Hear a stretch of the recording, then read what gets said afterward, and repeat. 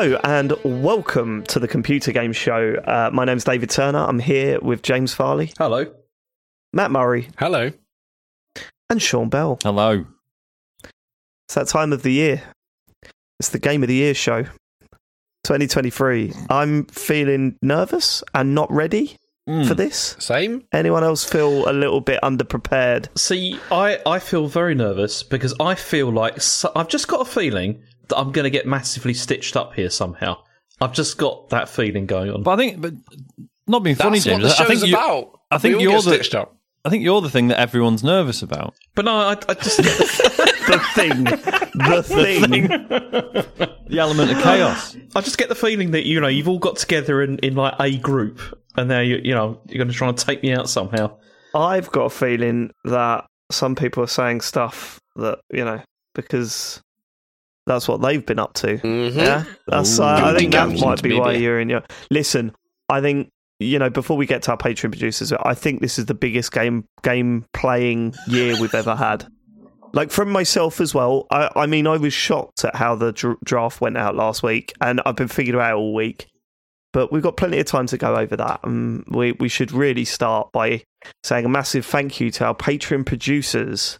They went full Nels on Patreon. They are Aaron Patrick, the QuickBooks chap, Simon Nelson, Moomin Biscuit, Trans Rights are Human Rights, Dave Ernsberger, Colin Brown, Gazman, Rocketman76, Grey Dragon Claw, Smooth Monkey, Colin Smith, Richard Sawyer, John Tempelli, Jackie Sniper, Sam Higton, Tom S., Ryan Cobain, Yul McCall, Stan, Philip with an F, Fred Fenge, Merry Christmas Bastard Cunts, Lots of Love Dean, Angry Baboon, and a FNU. Well, I think it's a returning It is Full returning Nels full member. Nels, yeah. Luke Summerhaze Oh, nice. on his podcasts. Oh, his podcasts are great. You should listen to them. That's No, part of the that's, name. I wasn't. that's cheap, Luke. Taking advantage of the system there, Luke. Yeah. Taking advantage of the system. But yeah, check out his podcast. Why not? He's a full Nels member. We love each and every one of them. And we love everyone that has supported us on patreon.com through /TCGS throughout the year. Honestly, it's been another amazing year of support, and we've loved putting out the shows, and all the bonus content has been it's been really fun to do throughout the year. So thank you for letting us do what we do. It really does mean everything. But right now, I just want to get cracking. Yeah, can I Does just say everyone something else just want to which get I'm very cracking? surprised about? Like, so we're not doing this live. If you're listening to this, we're just doing this as a podcast. No cameras, because it's better if we don't see No each cameras. other. But it suddenly feels weird to not see you. Yeah. I didn't expect like this. it. I don't like it. I'm suddenly feeling a bit more nervous than normal, because normally I can see you. Now I'm like, how do I know if I jump into a conversation? But I can see you normally. I can see when a conversation's about to end. I can jump in. Suddenly, there's none of that, and I really did not expect that to be the case, because we did it with a video for so many years. But suddenly now I'm like, hang on, this just feels a bit different. I don't know. I'm quite liking it. I think it's good. I mean, I just want to get cracking, to be honest with you. I've been out all day. I've been up since 5 o'clock in the morning. We're recording quite late. I think this is the latest we've ever recorded one of these ones. So I just feel like I'm worried. That's what I'm worried about. I'm less worried about James Farley. I can handle him. What I can't handle is the length of time this is going to take us to get through these. If this is your first Game of the Year experience with TCGS, then here's how it works. In front of me, I've got 16 games which were nominated by us last week. I'll read them out to you in a bit. They go into a hat and are pulled out one by one. In the first round, everyone gets to say what they thought of that game, and we go into it a little bit and to remind ourselves of why we've nominated these games for Game of the Year. And then they head off against each other, and the only way they can get through is to get 3 votes. Now, 3 or 4 votes, they need the majority vote. But you might have picked up that there's 4 of us, and sometimes we don't quite agree on things. And when it's a deadlock, that's when things get interesting. That's when deals are made. That's when arguments happen, and that's where friendships are broken. We also have an additional 4 games, and they were our wild cards. And what we do with those is they go into a poll throughout the week, and people get to vote in which one of our wild cards gets to win. The winner of that wild card, the person that picked that game, they get immunity from losing their games before we start game of the year properly. The others have their games at risk, and the wild card will replace another game before they all go into the hat. Does that all make sense? Hopefully. It does to us, because we've done it before, but yeah. Good. Matt, do you want to take us through what happened with the poll? Yes, so the poll went live on Wednesday and ended today. We're recording this on Saturday. Ended at 12 p.m. That's a full 3 days of polling. It wasn't one of our crazy years of voting, I will say. Like, we've had some years where it's been a lot of some games going to lead and the other games going to lead. What's going to happen? But that wasn't really the case this year. So we had 550 votes, by the way, in total. In fourth place, with 12.4% of the vote, was Starfield, which is David's choice. Can't believe it. Honestly, the amount of shit. Right. I'm angry at myself because I listened to the vocal minority. And I just sort of realised, we would get all that shit. We would get shit throughout the year. Well, why you haven't go at Starfield? Why you haven't go at Starfield through our feedback form? I'd go on Rollmark and there'd be people on there going, oh, they're having a go at Starfield again. What's the matter with them? Why are they always having a go at Starfield? And, and I'm realising now that's probably one person that's going around and doing all that stuff. Yeah, Todd Howard. And I've listened to them. And and they've totally convinced me that Starfield is actually really popular and it was a really good choice to make for the wild card. So no one emailing again, no one mention again about how great Starfield is and, you're out of order for slagging it off. You had your chance. We finished last. Yeah? So I'm done with that game. I'm done with it. I'm surprised that even Jedi Survivor beat it, to be honest with you. That is surprising. Yeah. It just goes to show that the people that were kicking off about it were just loud. There wasn't many of them. They were just loud. Right, okay. David, so you didn't go into the Starfield subreddit and say, hey, everyone vote for the game? What's the point? You could have done better than that, though. Part of me was like, I don't even want to talk about it anyway. Hang on. Matt, did you do that? Because that's really worrying. There's no point for me. But I thought, because Starfield, I thought, have a big user base, loads of fans on Reddit, that'd be a perfect opportunity to get us a vote. But no, I didn't care. I don't care enough about it, Matt, to be honest with you. Well, after about 5 minutes to vote, I get what you mean. Anyway, exactly. That was David in fourth. In third was me with Star Wars Jedi Survivor, 14.4% of the vote. Not a lot to say about this, really. I didn't think it would do terribly good, but hey, at least. How far did you even get in that game? Second or third planet. Ooh, that's why I played more than you. We should acknowledge it is a shame how that all played out, right? That game, clearly a good game, just plagued by technical issues, etc. And just, which I gather are mostly sorted. Do you know what? I think I'm less forgiving because I just remember that was the first game.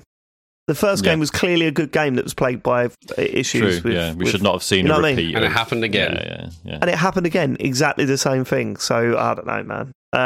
It's not a bad game. It's not a bad game at all. I enjoyed my time with it. But, the same mistakes.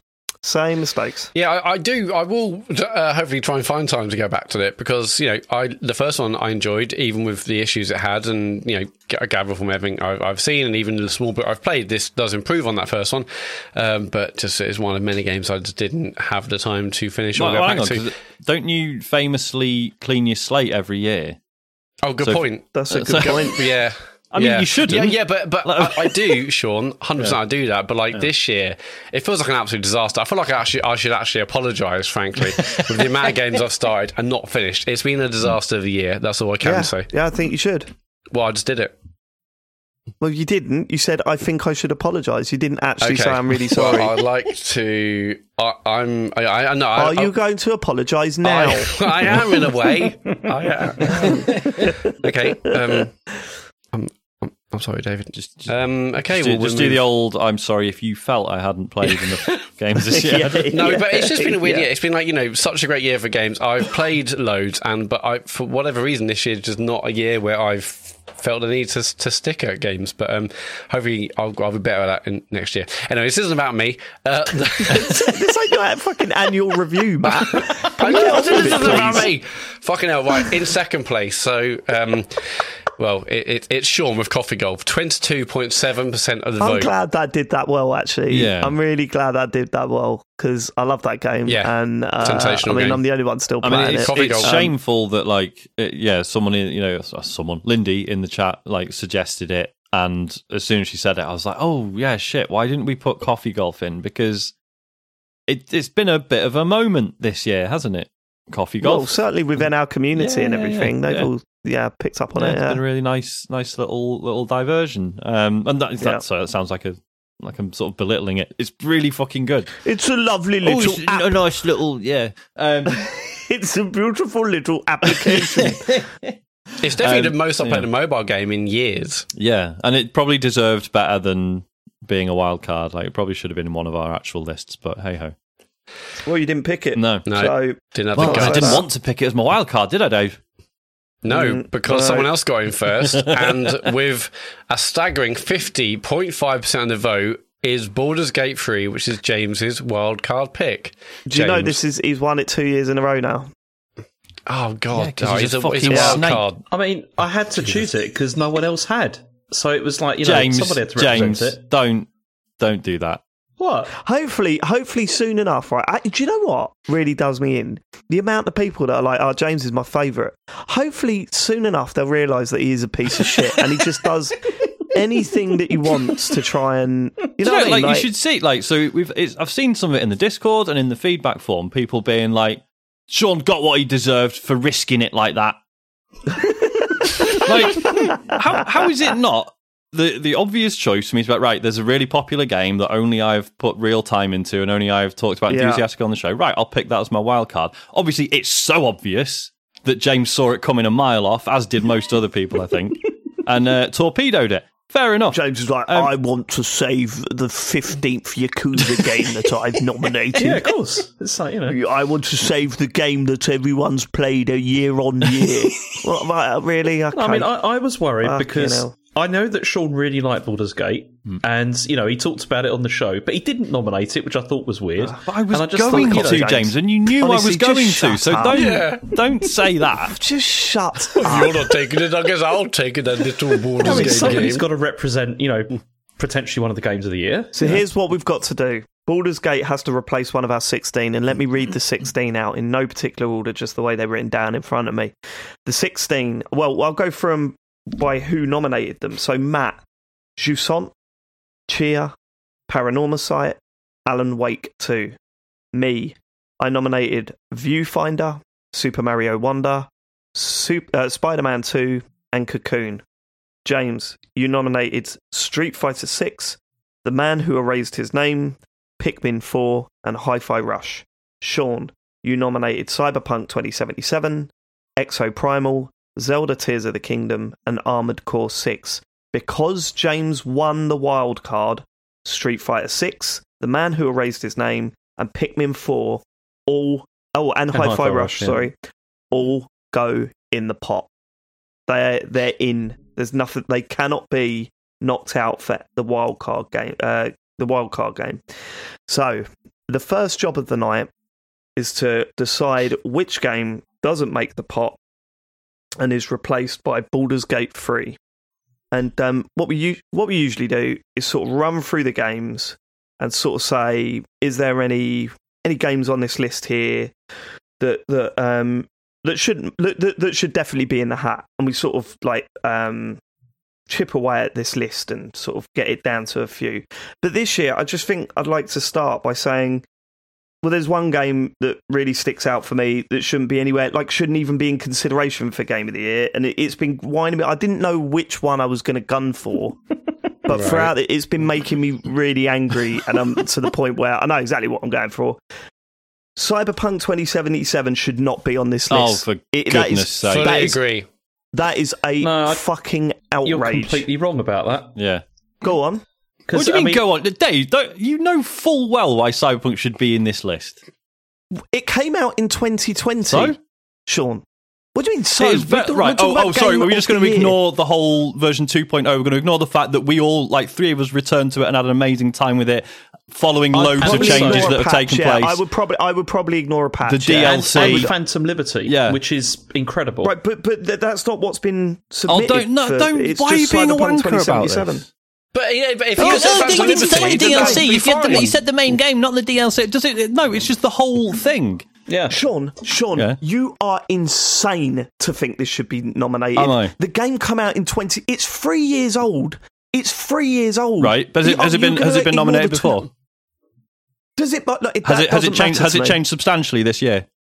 And has it had a massive resurgence this year? Has it had a massive resurgence this year because of the version 2.0 patch? Loved it. Yeah? I've loved it this year.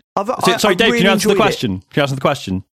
What was the question? Has it had a massive resurgence this year because of the version 2.0 patch and the DLC? Has it had a massive resurgence? I don't know. Yeah. Maybe. Of course it fucking has. And you are deliberately ignoring that just to try and get it knocked out. So did GTA 5. So what are we saying we could have nominated? What are you talking about? GTA 5 has been consistently massive for about a decade. What are you talking about? Have a look at how many people the numbers went up because of the GTA 6 Have you got the numbers? Can you produce the numbers now?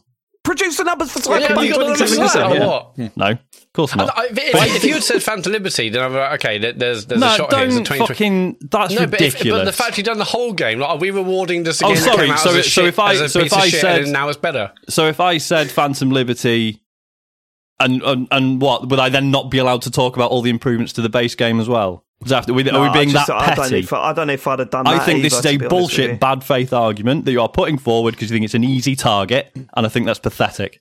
I completely agree with you, Sean. I think this is nonsense. I know you do. Oh my god, this is brilliant. Right. So anyway, for the past few years, I haven't been playing the game. I listened back to last year's show. I wasn't playing the game. I was going, maybe that could be out there. This year, I'm playing the fucking game. I've been chatting to James, and James gave away some vital information about his tactics this year. Oh, it was beautiful when you were dropping your little nuggets of information into the chat this week, James. Mm-hmm. I know what you're up to. I listened to you two. Yeah, no, I totally agree with Sean. Pathetic. You two trying to get a 2020 game into the hat. You're paranoid as fuck. You really are paranoid because we have not even talked about this at all. Okay, sure. No, we really have. Like we both liked the game. Like like when we were playing it a few months back. Yeah, we were talking about how good it is, but we haven't. You're saying you haven't messaged each other once about the fact you both like this game and game and stuff. No, we haven't. Absolutely haven't. No, don't believe that.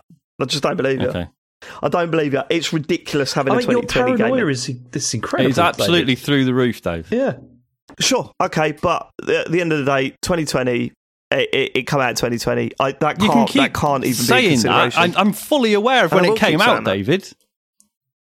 Well, you're clearly not. You've nominated it for Game of the Year 2023. It's not just this. Look, there are much worse games on this list that need to be kicked out aside from this one. Well, go on then. What would you choose? I mean, there's one game on here that's a joke that absolutely should be. Jusant, that should not be on this list. I think it's a really, really enjoyable game. It's a terrible game. Also, crucially, came out this year. That is a big factor. Yeah, but what? Right. So basically, this whole thing about we're not going to worry too much about when it technically came out if we think there's a good argument for a game being considered in the Game of the Year list. Is that just not true then? Because apparently suddenly that's really important to you. Oh, actually, technically, when did it come out? I've just not heard a good argument. Where's the good argument? The good argument is the game was completely revitalised this year and is a completely different and far superior game. It's not completely different. It fucking is, Dave. It is, David. It's not it is. Do you know how I know? Because I've finished it twice. Once when it came out and again this year. It's not completely It is, Dave. different. It's completely it's not, Sean. The way they've revamped it is absolutely unbelievable. Yeah, but a huge part of that was actually the 1.4 patch that came out last year. That's not true. That's not fucking true. It's completely different now. 1.4 patch was big. I mean, 2.0 is obviously bigger, but 1.4 was a really big step up in terms of fixing all the issues it had. No, there were still loads of issues with it. The skill progression stuff was still the same. That was all still bollocks. It was redesigned this year. Okay, look.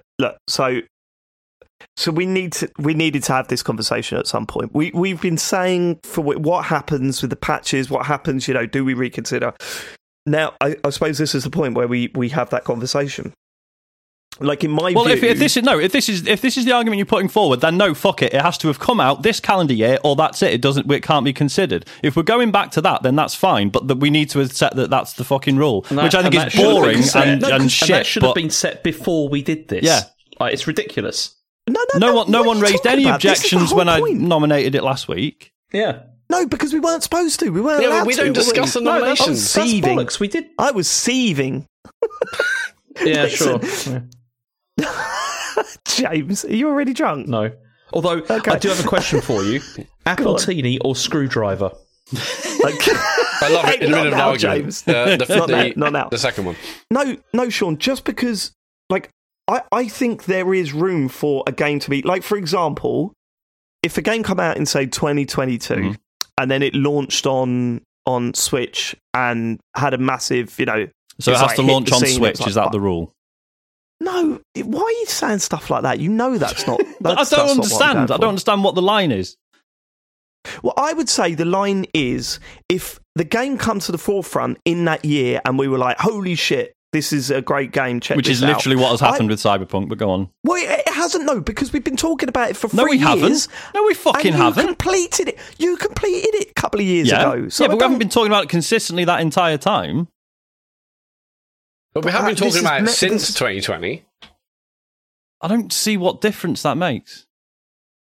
I just don't know how it can be considered for game I think this is boring. You just fucking decide. If we're saying it has to have come out this calendar year, then fine, that's the rule going forward. But I think this is a bullshit, bad faith argument because you think it's an easy target. I think you think that because it's your game. No, I can't. If you put Arcade Paradise forward, I'd have backed you all the way, Dave. But you didn't. Oh, I don't believe that. And that's that's fucking true because I played that this year and I fucking loved it. I really fucking wanted to nominate that game this year. Well, it's convenient that you didn't, isn't it, Dave? I said to you months ago that if you did, I would back it as well because I didn't. But I don't believe it's right to have nominated that game. Right. Okay. Interesting. So, I live by the sword, Sean. I die by the sword. That's the way I go.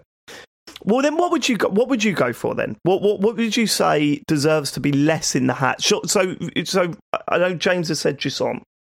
Sean, what would you say? I mean, I did enjoy what I played of Jusant. I did fall off it. I fell off Chia harder, I think.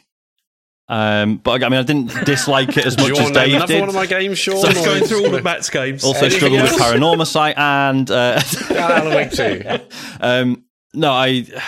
Chia. I mean, I'm remembering how much Dave disliked it back when we talked about it. I definitely didn't hate it as much as he did.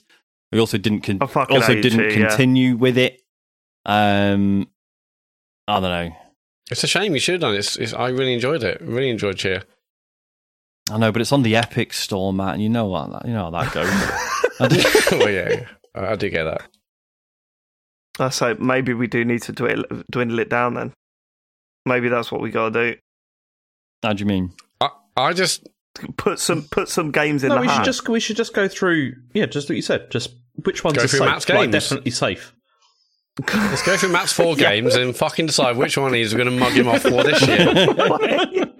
James has won the wildcard last couple of years. I swear to God, I've lost the first game in the last 6 years. Yeah, but that's because you keep choosing terrible games. You say that, but fucking terrible, James. Matt, I do listen back to the show. You said exactly the same last year, and I said no, it was my game that went out the year before. Okay, what game went out last year? Oh yeah, what game went out first last year? I can't remember actually. Interesting. It's not important, is it? Interesting. So, right, okay. So, I'm going to say Zelda Tears of the Kingdom's in. Mm-hmm. Go on in. I don't think we're going to go. Cocoon and Spider-Man? Yeah, they're a bit presumptuous. They're both mine, but they're both big hitters, right? Mm-hmm. Okay. We're saying Jusant, Chia, and Cyberpunk are at risk. Cyberpunk's at risk. You're saying Cyberpunk's at risk. I just think it's given a little bit embarrassing. When we're like, we put Cyberpunk 2077 in the Game of the Year conversation. Why is that embarrassing? Any more embarrassing than some of our previous winners? Well, yeah, but I'm not saying this thing's going to win. Fucking hell no. But even getting it in the pot is like, oh, I don't know. We're rewarding like 3 years of crazy development. I don't know. Don't know about it. Wait, we'll have that. We'll go back to that in a bit. So the ones I've got in front of me are Exoprimal, Armored Core 6, Paranormal Sight, Alan Wake 2, Viewfinder, Super Mario Wonder. Is there any that any of you think should be at risk out of those? Not Alan Wake or Paranormal Sight. Christ. I mean, definitely not Alan Wake. Alan Wake's got to be in. And 100%. Paranormal Sight. Alan Wake's in. I tried Exoprimal and I thought it was boring. Well, I disagree with that, obviously. I will fully accept that I can... I don't blame any of you for aiming your crosshairs at it in this context. Okay, Exoprimal is in the at-risk list. Armored Core 6, we all played it and enjoyed that, didn't we? Yep. I didn't play it, but I'm sure it was good. Alright. Paranormal Sight, Viewfinder, and Super Mario Wonder. Paranormal Sight's got to stay. Yeah, 100%. Got to stay. Yeah, I mean, I only played a bit of it, but I heard so many good things about it. Was I the only one that played Viewfinder? I played a bit of it. I enjoyed it. It's really good, though, yeah. I should stay in. Oh, so is it in? Yeah, that's in, yeah. And then Super Mario Wonder's the only one that's left. Yeah, it's got to be in, surely. You'd have thought. So that leaves us with 2 of Sean's and 2 of Matt's. In fairness, I will say this. I went first. So I did have the advantage of picking games that, are probably not going to get chucked out of this. Exoprimal, Cyberpunk 2077, Jusant, and Chia. I just don't think Cyberpunk should go in the main pot. Yeah, you would think that, Matt. Yeah. Because you're trying to divert the attention away from yourself. It's not about... You haven't played it. You haven't fucking played it since it hit 2.0 and the DLC came out. It is absolutely phenomenal. Very good. But it's not about how good it is. It is. Yeah, but it never... Matt tried to fucking nominate Cyberpunk before any of us had played it. Right, let's not forget that. And it would have absolutely tanked if we'd let him have that, which would have been funny, to be fair. But the point is, it's not had a shout in a Game of the Year or one of our Game of the Year lists, right? With good reason, because it didn't deserve one for 3 years, and now it does. Well, look, if Cyberpunk goes in the hat, if Cyberpunk gets past this bit, that completely changes things going forward. It doesn't really. You let me have Sea of Thieves 2 years ago. That's a mistake. No, you didn't you say wasn't that? No, we let you have Sea of Thieves, the Jack Sparrow stories saga. It was. Yeah. Yeah, but I that's the same. I think you're being ridiculous by being like, oh, if you'd said the DLC, that'd be different. I'd see it as one complete package. No, I think my main concern is that it come out in 2020. That is genuinely my main concern, and I think we've got to decide then, as the 4 of us, whether that's okay going forward. If it's had substantive, and I mean really substantive changes, and also DLC, which has changed things a bit, I think it should be allowed. But what's substantial changes? What are you talking about? We can never quantify that. It's yeah.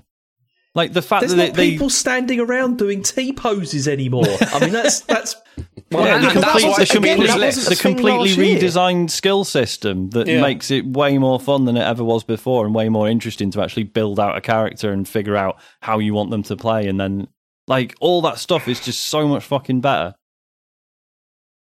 And as I say, and the DLC is just I was replaying the game in version 2.0 and having an amazing time with it, and then when I hit the DLC stuff, it's that's another level again. It's unbelievable. See, David, think of it this way: you might be in a situation next year where you want to nominate Starfield because of some amazing DLC that has changed. Already nominated it. Oh, yeah, it's true.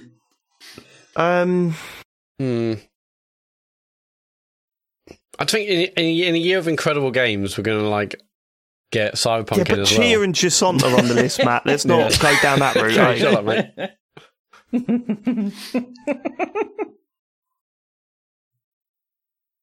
I don't know, man.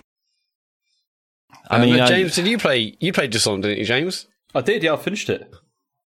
What do you think of it? Told you, it's really average.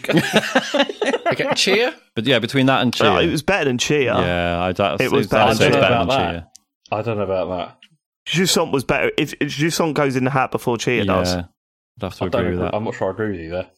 Ooh. What do you think, Matt? I think Chia is better out of the two. Really? Okay, so we're 50-50 on that one as well then. Christ. Fuck me. Not even Was started Exoprimal yet. in the at-risk category? Yes, It is, yeah. It's Exoprimal, Jusant, Chia, and Cyberpunk 2077. You played Exoprimal. Exoprimal. Yeah. Should we discuss Exoprimal? Yeah, let's. I mean, No, because we can't really talk about the games. yeah, I suppose it's sort of ruined it, doesn't it? Exoprimal came and went in like 2 weeks. I mean, Chia did win a game award, so I think you'll find Exoprimal's my second most played Xbox game of this year, Matthew. that means nothing. He Sure, still doesn't I've- watch by millions of people to make it good. I'm so sorry, Sean. So even between Jusant and Chia, we can't decide which one's worse. I think out Which of one's the two, better? Not work. Oh, yeah, well, better. It's positive Exactly, show. yeah. I think Jusant's better than Chia, personally. Jusant is better than Chia. Yeah. But that's what I'm saying. The other Yeah. two But they are disagree. saying Chia's better than Yeah. Jusant, which is weird. I mean, I don't know, out of the two, I don't know, I'd rather- I don't know where I'd- to go with this. I don't know where to go. I'd rather Chia went out. Chia went through rather than Jusant, but I'd rather neither of them went out and some Exoprimal or Cyberpunk went out instead. Chia was a bit, average and everything, but Right, just- we're not going into the games. Yeah, as let's such. not no, slag but- off the games, James. All right. Jusant made me feel actively irritated. Which But is were you understandable. irritated anyway? Is that the game's fault? Yeah, absolutely, it was the game's fault.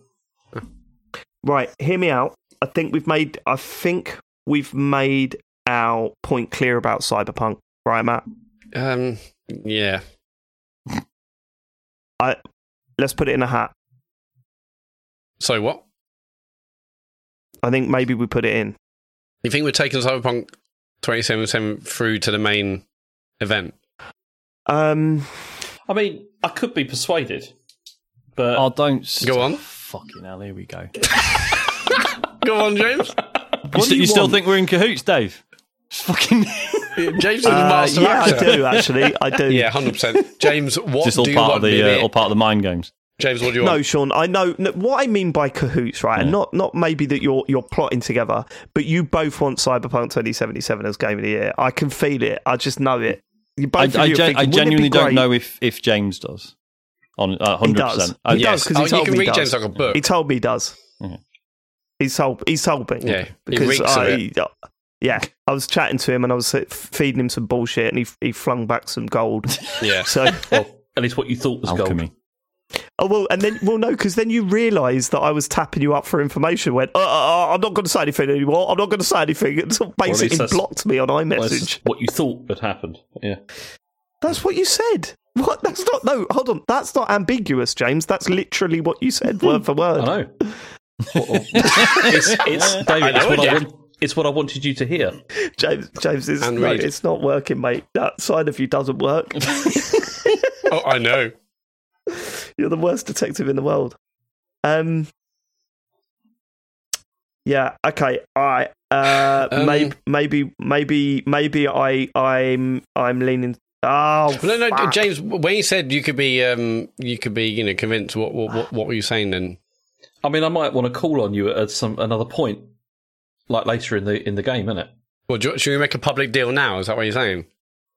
Yeah, but then I'm not sure if I trust you. That's the only problem. Why are we letting this happen? Why are you sitting back and he's literally just going to chuck Cyberpunk in the bin? Well, Just so he can get his Like a Dragon saved. Come on, we all know that's not going to happen. Well, might do if you. Come on, we need to chuck one out. Where are we at? No, I can't do it. I think Cyberpunk should be in. Right, okay. So here's how we're going to do it. Here are the 4 games: Jusant, Exoprimal, Chia, Cyberpunk 2077. Out of those 4 games, what goes out, Sean? Chia. James. Jusant. Matt. Exoprimal. Thought you were gunning for Cyberpunk. That leaves Cyberpunk in. Yeah, no. Well, what's your vote? Chia. So that's it. So it's Chia. I'd rather just someone out rather than Chia. Well, I don't think that's your decision anymore, Matt. Well, they're my games. It's Chia's got 2 votes. No other game has. Well, I can't believe I'm saying this. Would anyone like to vote for Jusant to go out instead? James? I've already voted for Jusant to go out.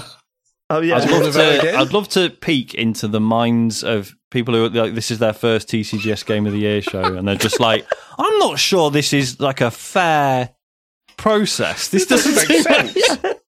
And also saying, I'm not sure this show is for me. Yeah.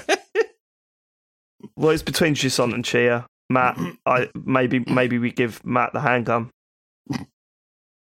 The firearm. Do we give him the handgun? Out of them, I would rather Chia went through.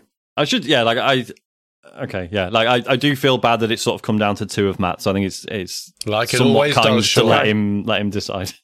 Jusant is out. Like every bloody Chia, year. and quite unbelievably, Cyberpunk 2077 is in. I can't handle that. Absolute horseshit, as per. I agree. Matt, it's everything you fucking want.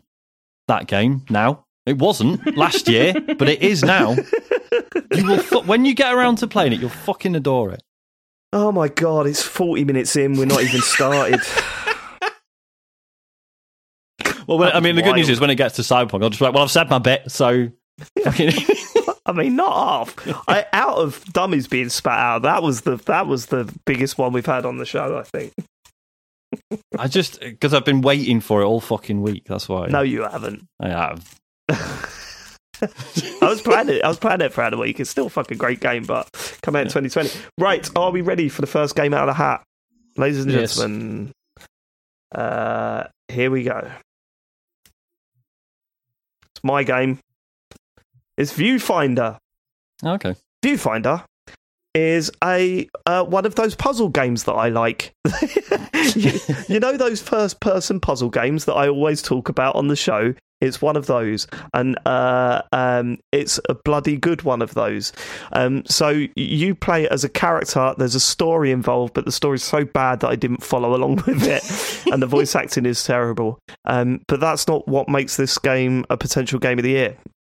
You start off by walking around environments, and let me give you a brief example. There's a platform, another platform, and you can't jump to the other platform. The distance is too far. You look around the environment. It's very basic, but you come across a picture of a bridge. You can hold the bridge up in front of your face, press a button, and the photo sort of expands into the world in front of you, and that bridge that was in the picture appears between the 2 platforms, and you can walk around the border and over the bridge and onto the other side. That's where it starts. It obviously gets way more complicated with different switches and different things that you have to do. You pick up a camera, so you're not restricted. It's like it has that portal gun moment, right, where you'll be going through portals and solving puzzles with jumping through these portals that are being fired from fixed turrets, and then suddenly you have a portal gun and can put those turrets wherever you want. That is kind of what this game does, and it's constantly interesting, brilliantly funny in places. So it plays with styles. So like at one point you might pick up like a cartoon and walk into that, and it has a brilliant, it all sort of builds to this final level where you're combining all the little bits of puzzles that you've picked up throughout in some sort of speed run mission, and it just hits that point of being really clever, really interesting, doesn't get to the point where it's just like, I don't even know what you're asking me to do, and doesn't outstay its welcome with any of the puzzles that it's got and with the overall game. You know, it's over in about 4 to 5 hours, and I loved every second of it. Yeah, sure. I mean, I've already mentioned that I didn't get on with the story. I didn't get on with the voice acting and bits and pieces like that. Just that was nowhere near enough to make me dislike this game. I loved it. And then it's like filled with loads of little secrets, so you can pick up a bit of artwork off the wall that you didn't even think was possible. You can do that and then put that into the world, and then suddenly it changes your perspective on something. It's a lot like Superliminal, but it's a little bit more tidy and careful and thought out than that game was. And I think everyone should play Viewfinder. Just for those wow moments, even early on. If you're not into puzzle games, just go and have a look at what this incredible idea is and how well they've implemented it. It's absolutely stunning. Was I the only one that played it then? No, I played it. Sean, you've been playing it. I played a bit of it. When did you play it this week? Yeah, well, I played the demo a while back, and then played a bit more of it this week. It's brilliant. It's really? So good. It's as you say, it's a puzzle game, but if you don't like puzzle games, please don't be put off by the fact that it's a puzzle game. Like, I think it's fair to say it's relatively easy, but not like trivially so. Trivially. So there we go. Like it constantly makes you feel clever, but it's not like you know. You don't really come across any levels where you just like, what the fuck? Like, this is impossible, right? There's always a way through. There's always something to try. Like the interaction with the mechanics is so, like, it's technically impressive and also just really interesting from a gameplay point of view, and it's just endlessly fun to experiment with. Yeah. So that even if you are stuck on a puzzle, you can just start trying shit out, and then you can just undo it if it didn't work out for any reason. Like, it's really welcoming in that way. As you say, the story's absolute bobbins, which is a shame. But then it's also completely unnecessary, right? I think if you literally just removed all the dialogue, I don't think I would have noticed. Like, just like, it's interesting enough on its own merits. Thankfully, a lot of that stuff is hidden behind hidden objects, you know? So it's like you don't have to engage with it at all, really. Totally. But yeah, it is. If I remember correctly, it had something to do with someone trying an experiment, and then it was like a message about the environment and stuff. But it was definitely about climate change and whatnot. Yeah, it was so like on the nose though. That you were kind of like, yeah, we get it. We get it. You're preaching to the wrong people here. Yeah. Brilliant game. Yeah, I thought it was really clever. Sorry. And I love the complexity ramped up. I mean, like, the last level is excellent. Like, the way it uses a lot of stuff you've done over the course of the game, and I think it really ramped up there. I mean, some bits were really tricky towards the end, at least I found, but not too much. And it's just like a really, really just a great fun puzzle game. I love the look as well. I know it's the visuals are kind of they're kind of pastel, but they're kind of washed out. But it just really works with the world building. I think it just looked really nice. Yeah, you can change that stuff as well. Like, you can change filters. Yeah, there's a bunch of filters. For your camera. You can collect. That's really cool. Mm-hmm. Yeah, I love all that stuff. Right, should we see what it's up against? No? Okay. Let's. Yeah, sorry, whatever's too nervous. Yeah. It's a James game. The Man Who Erased His Name. Oh, okay, that's good. I mean, this what that means? Well, no, because this is obviously a game that I'm sending out to die, because I know that nobody is going to let this through, because it's what happens every year with these games. And I mean, I've chosen it because it does mean something to me, despite thinking it wouldn't. I talked about it on the show, and I initially was quite cool on it, and it entirely changed my mind by the end, particularly about Kiryu and about his continued relevance.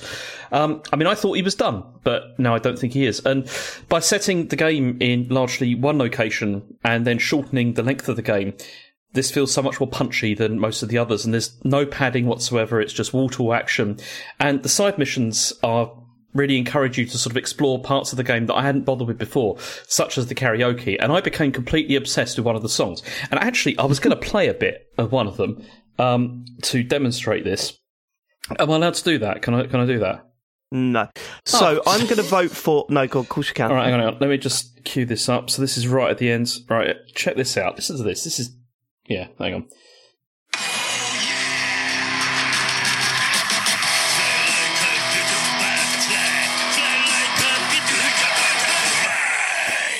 I mean, it's just so terrible that it's great. it's just so bad that it's like amazing. And the reason that I really enjoyed this was that the way that this game brings together threads from two other games, like it brings stuff from Yakuza 6 and from Like a Dragon, and it creates an incredibly impactful ending for both of those games. Which, although they were good, this takes it up to another level. And I know it's made me so much more excited about where Infinite World's going. I don't care if that is turn-based now, because it's still going to be brilliant. And I mean, this is the problem. There's not much more I can say about these games, because that I think that these are all brilliant. That there's not much more you can say about it, because they're the same fucking game I was saying, Sean, what Cyberpunk should do is just re-release every year with a different bit at the end, and then you could nominate it. But no, but you see, this is the point, because, okay, yes, structurally, these games are very similar to each other, but it's the story that makes these interesting and what transcends, a lot of other games in this sort of space. And this nails it so perfectly, because it makes it, as I said before, you have this whole thing where Kiryu's story continuing it doesn't feel like fan service by the end of it. It feels just like essential. It's, that's why I really think this is up there as being one of the better games this year. Okay. Well, let's get to the voting then. James, what are you voting for? Well, I'm voting for that, obviously, because... yeah. Okay. Sean? Genuinely thrilled with how, the man who erased his name sort of turned around, because, as James said, even not as a long-term fan of the series, I was a bit like, why are they bringing Kiryu back? This seems really strange. I thought his story was wrapped up, etc. So the fact they've pulled this off is wonderful. However, I'm voting for Viewfinder, sorry. I'm voting for Viewfinder. Matt? I haven't played Like a Dragon Gaiden, and I have played Viewfinder, and I really, really enjoyed it. I think, like Sean said, I'm really actually kind of happy for James that he's enjoyed it as much as he had, considering he went in maybe not expecting to, but I really like Viewfinder and I played it, so my vote goes to Viewfinder. You really did send it out today, didn't because you? I knew this was going to happen. We're in that situation yet again where it's like, if somebody hasn't played it, it's like, okay, yeah, I can't vote for that. It's just... yeah, but it's the same game every It's fucking not the year. same... Oh, for fuck's sake. What map was it saying this one? It was Sentenbori, which is like, it's been in the other games, obviously, but that doesn't... okay, but do you say the same thing about TV dramas that you watch, where it's like, oh, it's in the same location? I sit there and watch EastEnders and go, Albert Square. Same map again. Yeah. Why are we talking about EastEnders? They've moved Friends to LA. Do you know? Next game out of the hat. Okay, go on. Sorry, what? No, it's just annoying. I knew it was going to go out, but James, this early. James, we've been doing this since 2016. I know you love his games. You want to, showcase them a bit more, but you've got to realise that when you take them to this scenario, they're going to get killed instantly. Yeah. Cheer up, James. Yeah, but you said what you liked about the game, and that's good, isn't it? And remember, you still got Baldur's Gate 3 to go in the hat. Yeah, can't wait for that. Remember that. James, we've got to go through the farce of me sticking up for Exoprimal in a bit.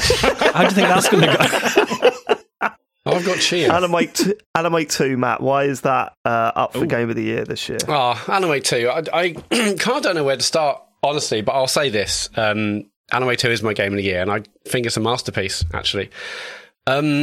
And in fact, at one point this year, I'm really glad I've loved it as much as I do, because at one point this year, I was kind of worried that nothing had really kind of spoken to me on an emotional level, or I've really, truly loved it. We've had Zelda, and we'll talk about other things later, obviously, but... should have played Cyberpunk, Matt. And Cyberpunk, yes. But we've got to, it's pretty late in the year, and I'm like, there's no game I've really got kind of truly fell in love with, and thankfully, Alan Wake 2 came out, and that was the game for me. On surface, it's quite a kind of standard survival horror game. You play as, there's two protagonists. You play as Saga Anderson, an FBI agent, kind of called to Bright Falls to investigate murder. And then there's obviously Alan Wake, who is in the dark place, and where he was since the previous game in 2010. But flipping between the two characters it just brings so much to the game, because in both characters' series of chapters, they both have unique gameplay kind of moments and unique unlockables, new ways to play, unique ways to play the game. Like Saga, it's obviously very much about investigating crime scenes, collecting clues, putting those clues together. Alan Wake, it's much more kind of like your standard survival horror stuff with fighting monsters and whatnot, but then it also has bits where you're kind of replaying scenes to see it from other people's point of views. So both games, actually, honestly, they could be unique. They could be their own games in their own right, frankly. But the way they both play together is really, really clever. You can do it in whichever order you want.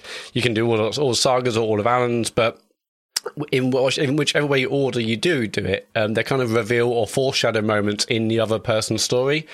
So I think you can probably play this game a bunch of times and have kind of different moments, depending on which order or how often you flip between the two characters.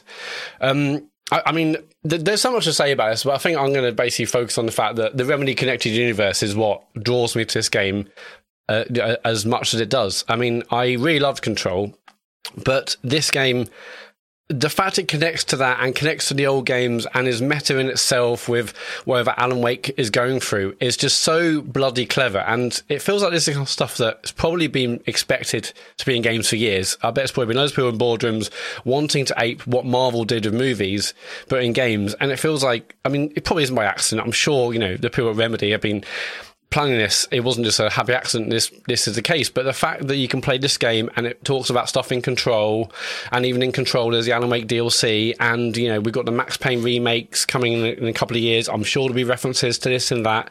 It just provides kind of more depth in everything you see and play and experience in the game. And I just think that's incredibly clever. And everything I kind of saw, whether it's like a bit of like in-game lore or like the kind of in-game TV ads and in-game TV shows, like it just feels like it's such like a level of depth that you just don't get in other games, because everything seems to connect to everything else. And then you've got Sam Lake, the actual kind of real life game director, playing Casey, the cop in the game, and it's just incredibly clever. One other thing this game does so well is the fact that, as I just mentioned, melds or molds and combines things like FMV and music in a way that doesn't feel wrong. It doesn't feel like it gets in the way. I was excited to see every kind of FMV or no FMV, live action moment, every live action scene. It didn't feel like I was waiting for the gameplay. Those are all really, really well performed, really well written. They really added to the gameplay. And whether it's because Alan Wake himself is this fiction writer with his own kind of ideas and it's all very meta, I think that just lends itself incredibly well. I mean, even though Alan Wake, again, narrates loads in this game, in a lot of other games that would be quite cringy and poorly done, perhaps, but this just feels perfect, the way the narration works, combining that with music. I mean, music, we've got to talk about that.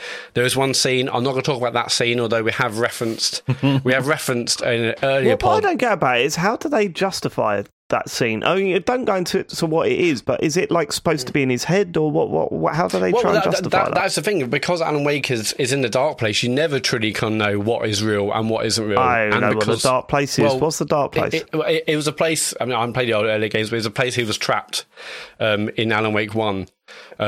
See, that's one thing I've only played the first chapter of this. I'm really glad I did. I really want to crack on with it. But obviously, I've barely scratched the surface. But yeah, I never played the first one, so I was like, looking up like the synopsis of that. And I often struggle with stories where there's sort of concepts that aren't really explained. Yeah.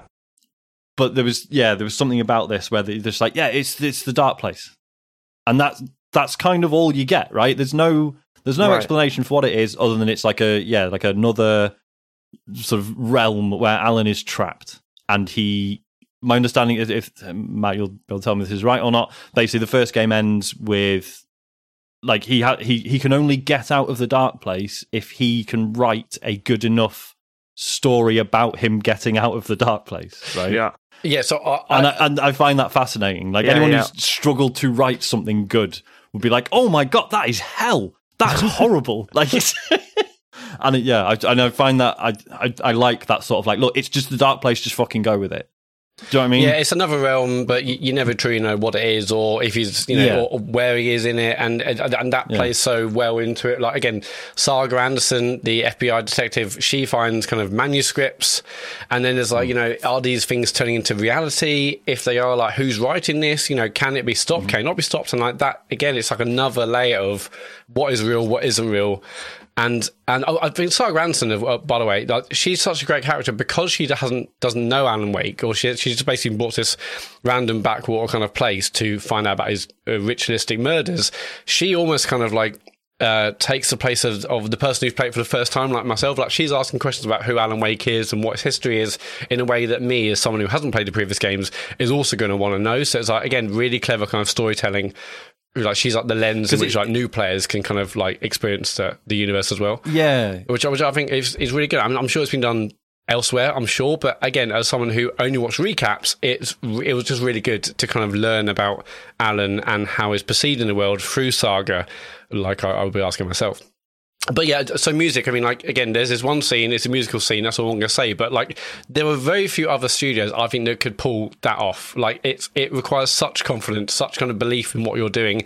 It's not really played for jokes or for laughs. It is very serious, but in a way that, if you actually understand what's happening, it's just kind of, bonkers. But again, that also plays into the Remedy connected universe. The fact that all these other things are happening, you're not sure if they're real or not. They link with other games. It's like it's a bit of a whirlwind. But I think that's how the fact they combine music, FMV, real life action stuff, it just works incredibly well. And then it's like, actually, the game, I haven't talked about the game on top of that. Like, the puzzles are great.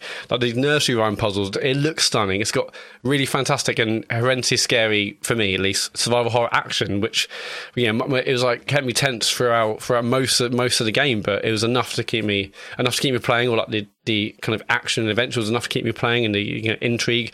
Like, the music's great, like the kind of in-game kind of bands, it all works. And I think through like clever storytelling, music, are meta narratives, I think it generally is a masterpiece. And like the fact they've combined all this together in a way that works is fantastic, and that's why I love it so much. I think I was really impressed. Yeah, so like when you finish chapter 1, the song, like a song plays, and it's kind of just this little sort of intermission in a way, isn't it? It's like you can skip it if you want, but it's it's like describing like events in the game and how or like certain characters' feelings or motivations or whatever, and you're sort of sitting there, sort of watching it, listening to it, thinking like, this should be cringy as fuck. Yeah, totally. But it's not. It's good. It's really well written. It's quite a good song. It's like, and I just sat and watched the whole thing. Yeah, at the end of every chapter, there's a song that essentially kind of, it summarizes what you've just been through, but through music. Again, almost everyone else, if they did that, it wouldn't work. But for whatever reason, Remedy have got a team there that, or maybe like kind of the vibe of the game works in a way that what they can do just seems to work. And anyone else trying it might be cringy, it might be embarrassing, but they've built something here which they can add stuff to, and it works in a way that I can't really believe. It's the confidence with which they keep doing weirder and weirder shit. Yes, definitely. It's just incredible, isn't it? Yeah. They pulled it off. Mm-hmm. All right, let's see what it's up against. Please be cheer.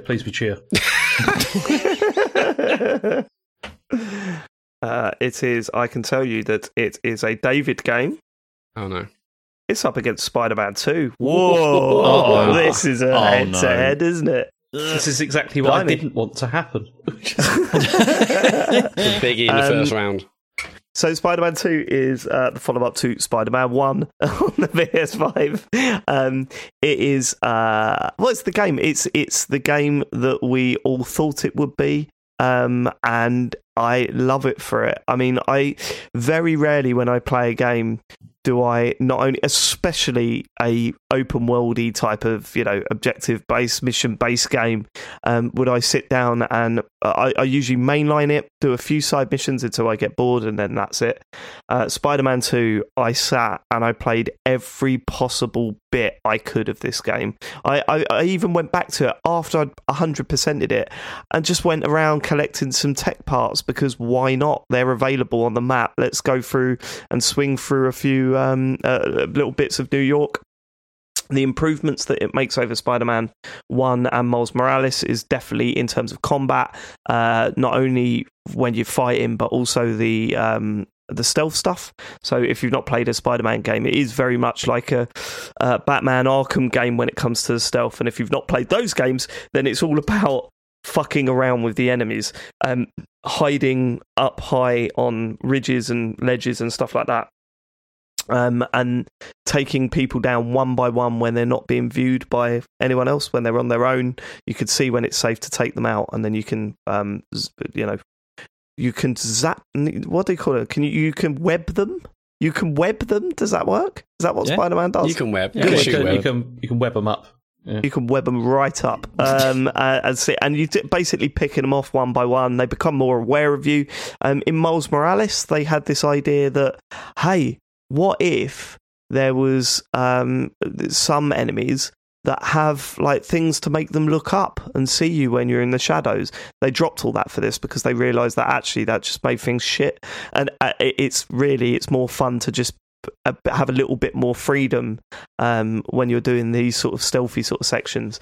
And they introduced that you can sort of do a web zip line across the stages wherever you want. But essentially you can do web takedowns from anywhere on the level. It's such a simple idea, and it makes those stealth bits so much more fun. Like those kill rooms, they're just way better because of it. And I think that sort of sums up what Spider-Man 2 does everything better. It's taken a really good game and it does it better. I would say overall the plot I think I preferred in the first one, but I think with this one I still think it had incredible moments for both Peter and Miles. Like Miles Morales, by the end of this game, I mean, I thought about it at the end of the Miles Morales game as well, but holy shit, what a character he is. Like, honestly, I don't know where they're going to go with it. Like, I mean, there's been rumours that this is the second of a trilogy. So it'd be interesting to see where they go next with Spider-Man. But my word, I don't know how they make Miles Morales even better than he is, because he is some character. And I don't know. I absolutely loved it. James, you got to the end of it as well, did you? I did, yeah, and I also completely finished everything I could in that game. And I also occasionally go back and also look for tech parts as well, because just swinging through that city and stuff is still amazing. Yeah. It feels great, doesn't it? And I'm still finding little bits and pieces, like so that the web zipline thing that I was telling you about. Someone just pointed out, I was watching a video the other day and they went, oh yeah, did you know if you do this between two buildings, you can do that thing where you sort of like catapult yourself off of it, so you don't have to do it from the floor. You can climb up to really tall buildings, do the zip line thing across it, stand in the middle of it, and then like slingshot yourself off the top of the building. And I was like, holy shit, and it looks incredible. Oh, that's the other thing. My word, the game looks even better than it did Miles Morales and Spider-Man, the remastered version, running at 60 frames with the ray tracing on. It's just, you can't beat it. Like, it looks so good that that's part of the reason why I like playing it so much. Just to see the visuals, how crisp everything looks and how beautiful it is. Spider-Man 2 is... It's not just that, though. It's like even switching between the characters is amazing, isn't it? It's so quick. Well, I mean, it really takes advantage. We mentioned it on the show, but the fast travel is like, that is one of the most next-gen things I've seen so far. Like, to go into a map and go, like, load up the map, point to where you want to fast travel to, hold down the button for like half a second, and then it zoom in to that part of the map and you're flying about.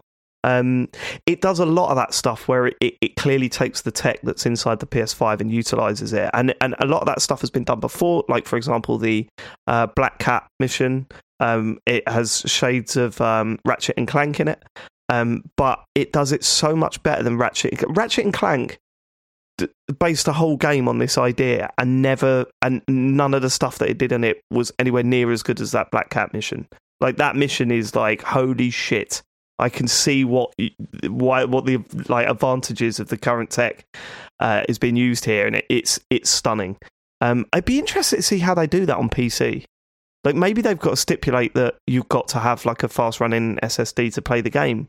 I mean, you can't really run Windows without a decent SSD these days. Yeah, I suppose so. It's pretty standard I'd like to see how they do that when it finally comes to PC. Spider-Man 2 is one of the best games of the year. It's absolutely brilliant, and as I said, I could have played it for. I think I spent 30 hours in that game.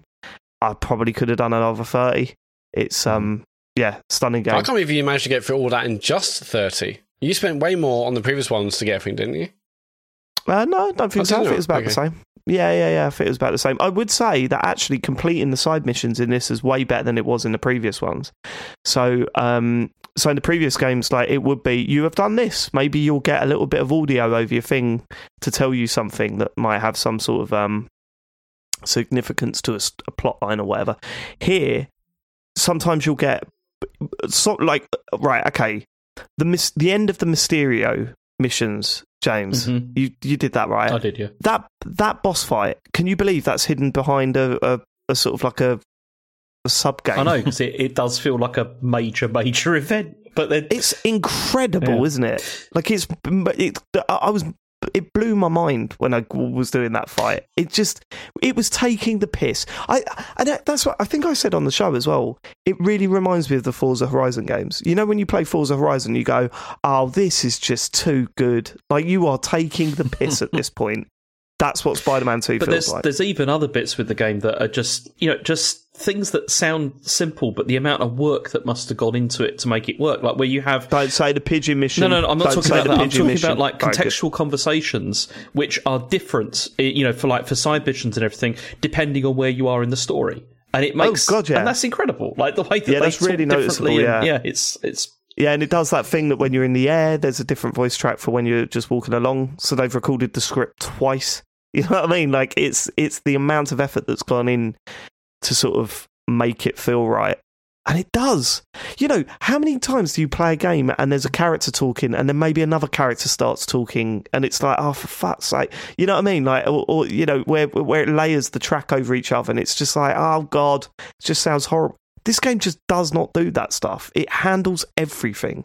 It was a big game for me this year. I fucking loved it. And it's funny because it hasn't really got like a lot of awards and stuff like that as far as I know, but it's like that does feel a bit unfair because it just feels like it did everything so perfectly that it's done it so perfectly that people haven't noticed how good it is. If you know what I mean. Well, there's that, and I think there's also people that go, but we played the Spider-Man game, so, and it's actually you want to go, but. No, you can't just write this off. This is a significant upgrade. Like, I definitely think overall it is better than Spider-Man 1 and it is better than Spider-Man Miles Morales. Like, I genuinely believe that. I think it's the better game of the three of them. And to say that about a game after those two is a pretty big deal, right? Mm-hmm. Like, it's very, very good. But which way are we voting? This is tough, man. Alan Wake 2 versus Spider-Man 2. This is bad. This is bad. Matt. I mean, I'm going for Alan Wake 2. Sean. Oh, fuck. Alan Wake. James. Well, I mean, Matt, I really like what you said about Alan Wake 2, and I'm really glad you had a good time with it. But I haven't played Alan Wake 2 enough, so I'm going to vote for Spider-Man 2 instead. Yeah, I'm going Spider-Man 2, obviously, but like, I'm a little bit pissed off because I know Alan Wake 2 is a massive game and people love it, but it's come up against Spider-Man 2. I can't see it going through. It's tough, isn't it? Because hand on heart, like if I had a PS5 and I had the choice between playing Alan Wake 2 or Spider-Man, like I'm going to gravitate towards Spider-Man, right? Because it's fun. Whereas Alan Wake is, I mean, I don't think it's as much of a horror game as perhaps some people made out. It's spooky and it's quite tense, but it's not the sort of thing I naturally gravitate towards. However, the idea of Alan Wake 2 going out in the first round makes me feel physically ill. Yeah, but I feel the same about Spider-Man 2. Yeah, I feel the same about Spider-Man 2 as well. I can't see Spider-Man 2 going out in the first round. I played like 8 hours of Spider-Man. Really enjoyed it. I mean, I think everything you said is 100% true. It looks gorgeous. It feels incredible to play. Some of the action sequences, even early doors, are kind of absolutely incredible. Like it just that Sandman bit. Sandman. It's just like. It's a wank thing to say, but it does kind of feel like you're playing some of the great action sequences from the movie. It looks that good, it feels that good to play, and it's a joy. But I guess my vote is always going to be for Alan Wake 2 because it feels different, it feels new, and what they're doing, combining all the various bits of media, just works in a package I didn't think it would. Whereas Spider-Man, I know it's amazing, but we have had the other ones, and even if it is a better one. I think personally, emotionally, Alan Wake had gets another it for Alan me. Wake. That's you barking up the wrong tree there. These are both sequels. I mean, there's been 2 other Alan Wake games. Oh yeah, the Nightmare one. Like, Remember that? Yeah. But many years ago. No, Spider-Man 2. I'm not. I can't shift. The thing is, James, I know you'd absolutely love Alan Wake as well. Well, I was really Sean, when you said I you absolutely know you'd love Spider-Man 2, I'm sure. No, Actually, I know Sean. neither of you are wrong. Well, that's the problem. We all love both of these games. Fact. This is just a dreadful round 1 matchup, isn't it? Yeah, this is horrible. This is a bad one. But we need to have a winner. So, Sean, if you could do the duty of... No. Let's not do this. Because all this reminds me of is Outer Wilds. And exactly, Sean. And don't do that again. Yeah, how badly I let Matt down then. Okay, Sean, I back down over Cyberpunk. You owe me, yeah? Fuck's sake. Stupid fucking show. No, Sean, you made some mistake with Outer Wilds. Do not make it again with this game. The thing is, because I know I'm going to play more of Alan Wake and I'm going to feel dreadful. Then don't fucking switch. Yeah, but then you'll play Spider-Man and go. Well, oh, this no, is actually, it. enough. It's just that unfortunately Spider-Man's probably about a year away for me, or whenever they get the PC version sorted. Yeah, he'll play Spider-Man and say, "Yeah, it's excellent." It's that's like all right, Sean. Sean, you can nominate in a couple of years. Don't worry about it. Sean will play and say, "Yeah, it's excellent," just like the other 2 excellent Spider-Man games before it. But it's not. It doesn't exactly change the game, does it? I mean, I did you play the first one, Matt? I played the first 2. Yes, of course I did. Oh, okay. No, Alan Wake, I mean. No, I've mentioned that as well loads of times. Oh, okay. God, not listening. Interesting. I mean, it's difficult, isn't it? Because artistically as well, I think Alan Wake's probably more interesting. Yeah. But then, sure, 100%. Yeah. Also, there's this shouldn't factor into it, right? But there's been sort of rumblings that like Alan Wake 2 has actually done really badly sales-wise. Because okay, well, it's loser then, isn't it? It's a loser of a game. Yeah, we should just do this by sales numbers. Actually, that'd be a lot easier. Oh, yeah, I mean that's gutting. Of all the awards, all well, the this is it. praise. Yeah, like all the praise for it, but obviously no physical version. Turns out that does still count for something these days. No Steam version either. It's only on Epic, and we've been over that. No physical version. Yeah. Is there an echo in here? I don't no physical version. It's probably James's fucking headphones again. So yeah, if in a month's time James is having to kick off the news section with layoffs at Remedy, I'll be furious at the universe. Well, yeah, but it's not going to be because of this fucking podcast, is it? These decisions, Dave. This is the decision. Spider-Man 2. I kind of want to just show you the Sandman opening, just so you can go, oh, okay. Do you know what I mean? Yeah, but you can take your little new musical number, Matt, and shove it up your ass. It'll look great, sure. It'll play great, but I mean, the other 2 looked and played great too. Sean's saying. It's like it does feel like this game needs support because it is doing something unique and interesting, like Alan Wake 2. All right, but now you're just Definitely. sounding patronising. Oh, it needs little help, so go on, Let's hope Well, little as Sean Sam just said, Lake it out hasn't done well with sales-wise. If we voted through, it might help. We didn't invest it. We didn't didn't invest invest it. I don't Invest it. That's the episode title. Spider-Man 2 is the way to go. It just is. Let me. How can I convince you? How can I convince you? Okay. I'm gonna. Can I tell you? I think I can tell you something. What? Are you gonna mild spoil a bit for me or something? I'm gonna Okay. text you. I think I know what I can text you that will convince you. Okay, while you're texting, James, how much of have you played any Alan Wake? James, you played the first bit. Have you played anything more than you played when you streamed it? No, afraid not, because I've been playing Baldur's Gate. God, we've got all if that this to go doesn't through. convince Yeah. you, That's going to be good. okay, Yeah. you ready, Sean? So what I'm doing, listeners, is if you want to find out what I'm texting Sean, I'm about to say something that happens at the end of the Spider-Bot missions. Now, I know Sean doesn't get upset about this stuff, so Yeah. that's why I'm happy to send him. So, there. Oh, fuck's sake. Right, okay, wait.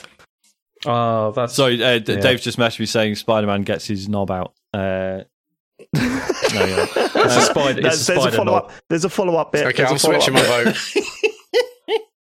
Sean, come on, that is good. That is good. Did I you know didn't that? know. I mean, yeah. Okay. See, I don't know. See, I'm teetering here. to the other way now. I'm not Yes, sure. James. Why? It's all about the art. It is about the art. It's Oh yeah, but James, listen to that. Listen to that. You know you don't like that sort of speak. Oh, yeah, but That sounds like business speak. it's art. Like, are you going to It's vote for a arty, game though. which is great and all and excellent in so many ways, or something that's a bit more interesting that's doing some interesting things that very few other games are actually doing, especially to this level of quality? It's just a fucking James. nightmare because I do think James will fucking love Alan Wake. But I know I'll fucking love Spider-Man as well. Exactly.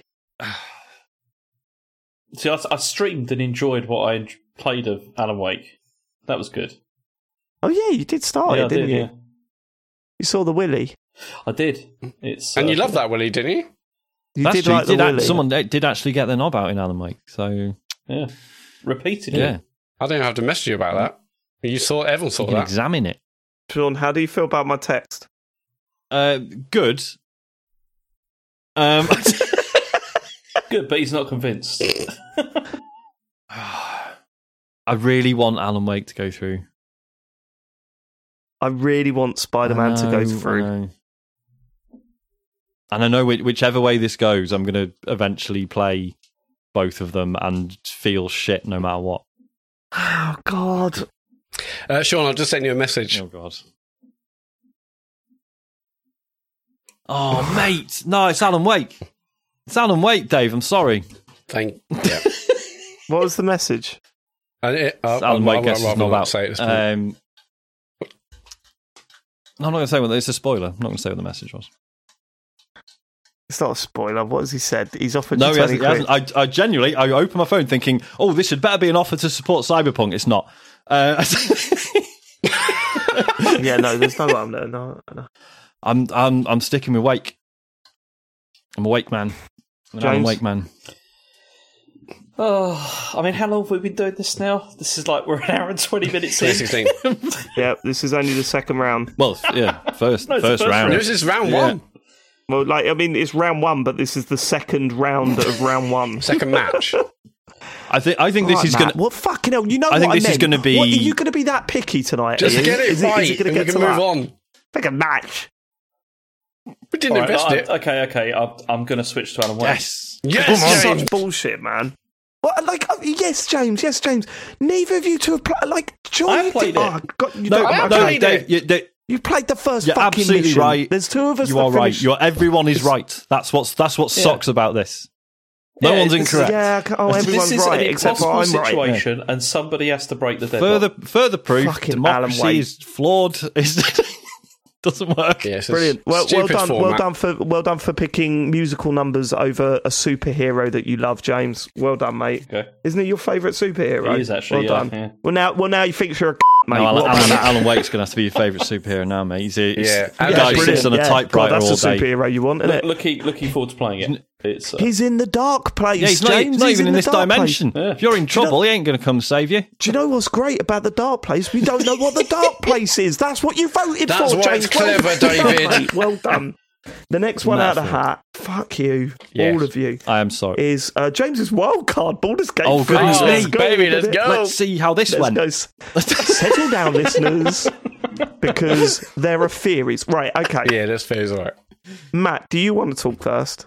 Have you got theories? Yeah. Seriously? Yeah, go on. I'd like to talk about this, actually.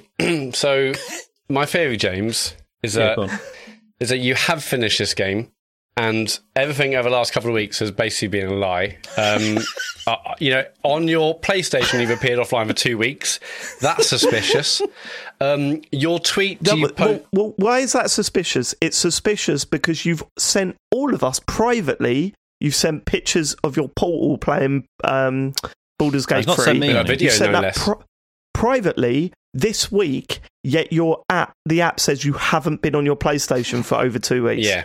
So that's you've been alarm appearing bells. offline. We know that. The post you put out today on Twitter about, hey, 25% way through, everyone lol, 3 hours in, that's the same thing you showed us last week. So it's weird that wouldn't have changed. And when was that picture even taken? I mean, it could have been taken a month ago, basically. We don't know.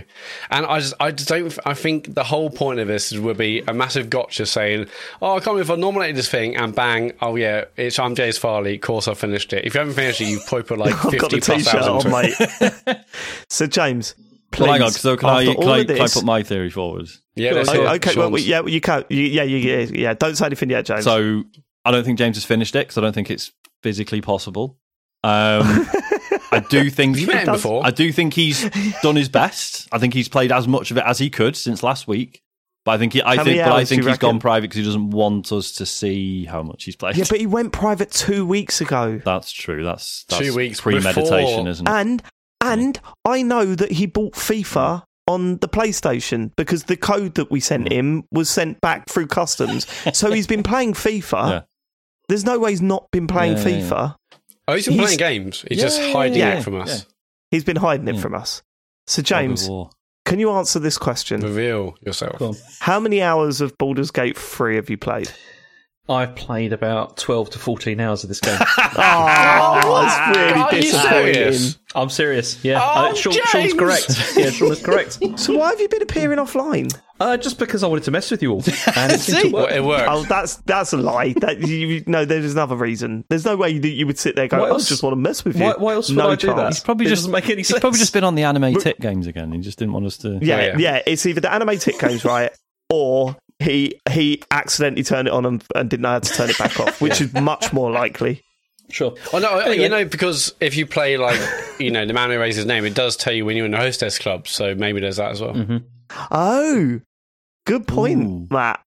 Good point. But I truly Alright. believe, James, like, you've done a James Farley, you've just smashed it in Yeah, 2 I weeks. thought so as well. Bish, bash, bosh, done. I mean, you're on the Portal as I've- well, Portal as well as console. I'm like, you did it with, like, Xenoblade, sure, that's Switch, but But I'm like, Sean's got a point. Sean, how many hours does this take to complete, would you I say? mean, on minimum average? like 80. Yeah. Right, It's 80. massive. So how was the 12 hours of the game that you played? Well, I'll tell you something about this. Is this game is perfect for Portal? Can I start saying that? Because that's Hashtag ad. Capital P. Yeah. because I played it a lot on that, and as I said, I've played probably about 12 to 14 hours. I can't remember exactly how much it is, and I think I'm close to the end of Act 1, at least in terms of the main storyline and everything. And I mean, like David, I was initially put off by the complexity of this game, and because I did start it a couple of weeks before, and then stopped because it was. I remember, it was irritating me, and I mean, even on easy, this game is hard. I would say for somebody, for somebody who's not, very sort of au fait with like Dungeons and Dragons, it's Dungeons and Dragons. Yeah. So can you say that? I know that came out a bit wrong because no, please repeat that. Dungeons and Dragons. There we go. Dungeons and Dragons. It sounds like a football team in like the 8th tier of English football. But yeah, so I was initially like quite put off by this because there's sections in it right at the start. It's not too difficult, but then it really does become significantly harder. And my characters are only up to like, they're not even level 5 yet. They're only at level 4 at the moment. But as I said, I nearly packed it in, but then I didn't. And I kept going largely because the characters and the story choices are so good that I can really see that there is something here. And I can see the glimmer of why people are so into this game. Because, I mean, put it this way. There was a section in this game where I killed a baby owl because I was worried that it was going to grow up and then come back to haunt me later. I mean, do you know this bit? I do, yeah. Yeah, it's like I accidentally killed the mother, and then the baby was really upset, and it looked all sweet and everything, and then it was like, I've got to deal with this because otherwise it's going to come back and do me in later. So yeah, but surely isn't this the sort of game where actually dealing with it could be that you look after it and it becomes like a faithful pet or something? Maybe, yep, but a good owl. But no, instead you just killed it. Right? Okay, sure. And that was it. But fucking hell! I will say, as bad as all that sounds. In James's defense, one of the things that's so interesting about this game is that obviously, Dungeons and Dragons, right? You know, you want to, it's like, it's a fantasy RPG. Do you want to be like, I'm the fucking hero. I'll be like a paladin and I'll make all the right choices. And I'll, like if it's, Mass Effect, it's like, there's the blue choice and there's the red choice. And the blue choice is always the nice one. You cannot do that with this game. No, because it's all grey areas, right? And like without it sort of veering into you thought you're doing the nice thing, but actually, like it's never in like a snide way, but it's just things are always more complicated than they seem. Like there are so many situations in this game you can find yourself in where you're in, whether it's like a like fucking goblin encampment or whatever, basically because of this. Because of story reasons, you are able to walk freely around a lot of areas that are full of people you want to fucking stab, right? And there are things going on that you will not agree with, and at any point you have the option to kick off and stop it. And but you probably shouldn't. Exactly, it's almost always a terrible idea, right? Yeah. And so it's so actively being like, you cannot just be a hero in this because things are complicated, the odds are stacked against you, whatever it is. And I love that in a way. It's like, I love the idea of, I'll never have time to do this. In my playthrough, which, full disclosure, still not finished it. I'm in Act 3. I'm something like 70, 80 hours in, something like that. My story in that game is full of regret. Right, and like there's plenty of people I've helped, but there was people I intended to help and failed for various reasons.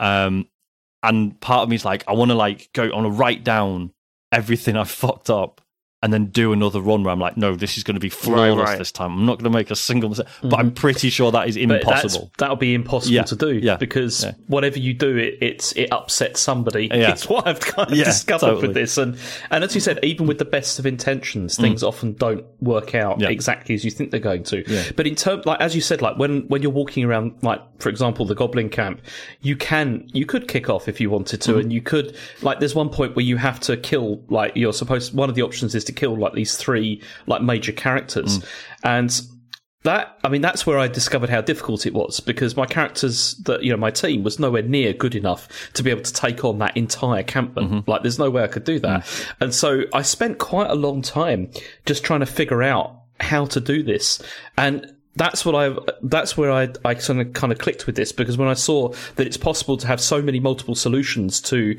solving these problems basically. I mean, one of them I ended up doing it because I just pushed them off a cliff, and that was it. And you can do a lot. And it totally worked. Yeah. And that was brilliant from that. And there are parts of it that I found frustrating and difficult, mostly because my characters, I think, are currently underleveled.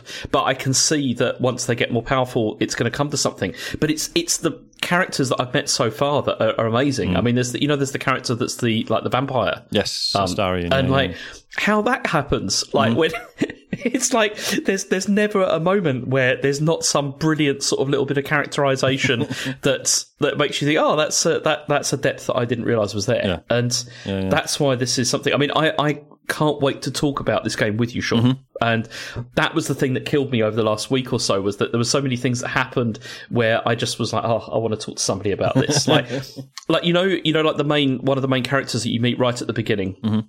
Who you sort of escape from the ship with, and I've forgotten what her name is. Lae'zel. Not Sega. Lae'zel. Yes, she's dead for me at the moment. Yeah, she died, but I think maybe I can bring her die back in combat, or they can die in combat. They can die for story reasons. And did you kill her when you killed the owl?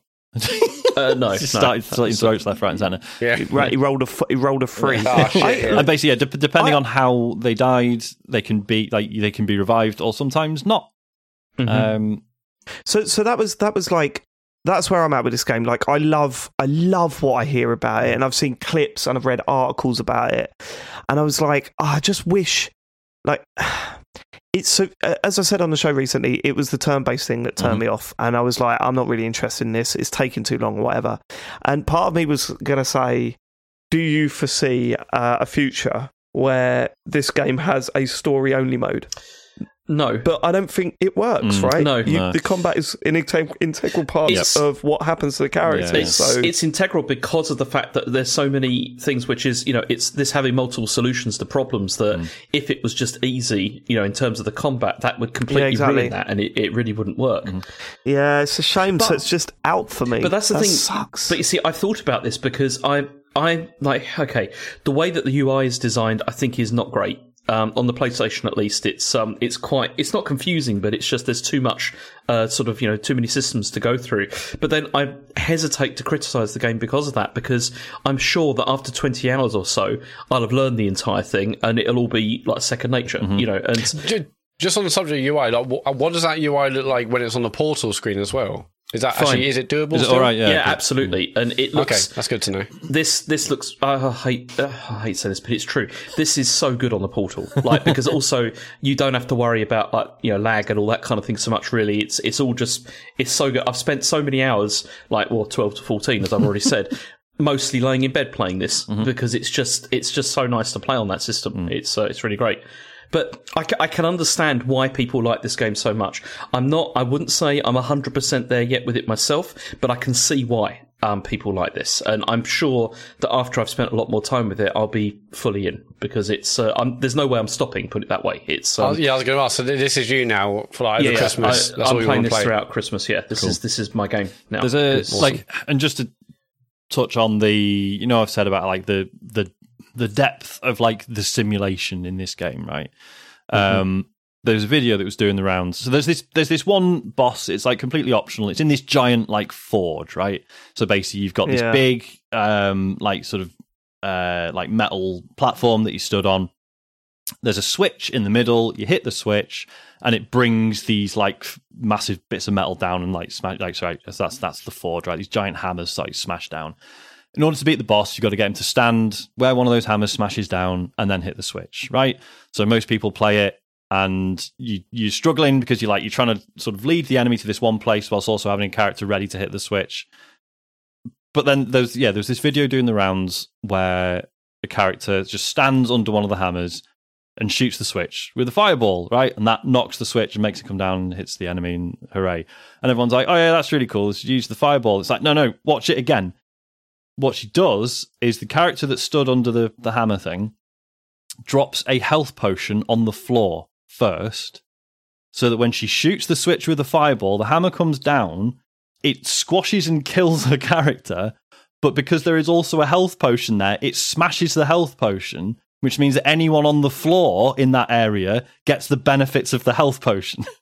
So she's smashed onto this health potion, so she dies and then is immediately healed by the smashed health potion on the floor, which is daft, but that's the level to which it is simulating the interactions with objects in the world, and like, it's fucking nuts. Yeah, I mean, nuts. You get that just from the fact of just like everything seems to have hit points in this game, which kind of indicates that you could really monkey with things, which is pretty cool. Yeah. Okay. Yeah, What's this game against? sounds amazing. This is one of my biggest regrets of the year, not getting to play this, but other things happened. But this is a game that is winning every award. Everyone's raving about how expansive it is. I mean, everything you've said tonight, James, everything you said before, Sean, and you, David, just gets me excited to play this. And I do want to, and it's like a big regret that I haven't had a chance to kind of try it this year. All right, well, let's see what it's up against. You ready? Next one out of the hat. It's got to be Hi-Fi Rush. Ooh. This is an interesting matchup. yeah. James on Farley. James. Yeah, this won't take long. James on James action. Oh, James, what? Well, no, because this one, choosing this game, this was a backup on my list. Like, absolutely, it was. Like, this was not in my top 4, as it were. But then, All right, okay. What a start! Wow. It's true, and the game itself came out of nowhere, and it does have an interesting style. It's got the pacing and the combat diversity. The announcement was brilliant, wasn't it? It was, when the announcement was, look at this insane game. It's out now. What? Yeah, that was crazy. They did a Sega Saturn, but with like a nicer sort of result, Good from it, game. which is pretty good. Let's not slag off the Slag off the Saturn. What is happening? Starfield every bloody week without.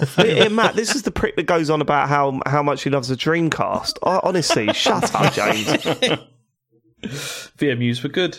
But no, I mean, this is like a rhythm action fighting game, which sounds like it probably shouldn't work, but it kind of does. And aside from the parrying, which I completely sucked at like throughout the entire game, but it feels very satisfying to nail the rhythm-based fighting and mixing up the combos to the music, which is also excellent. I mean, I spent most of the game waiting to hear. I think it was a Zwan song that there was supposed to be in this game, and you were like waiting for it the whole game.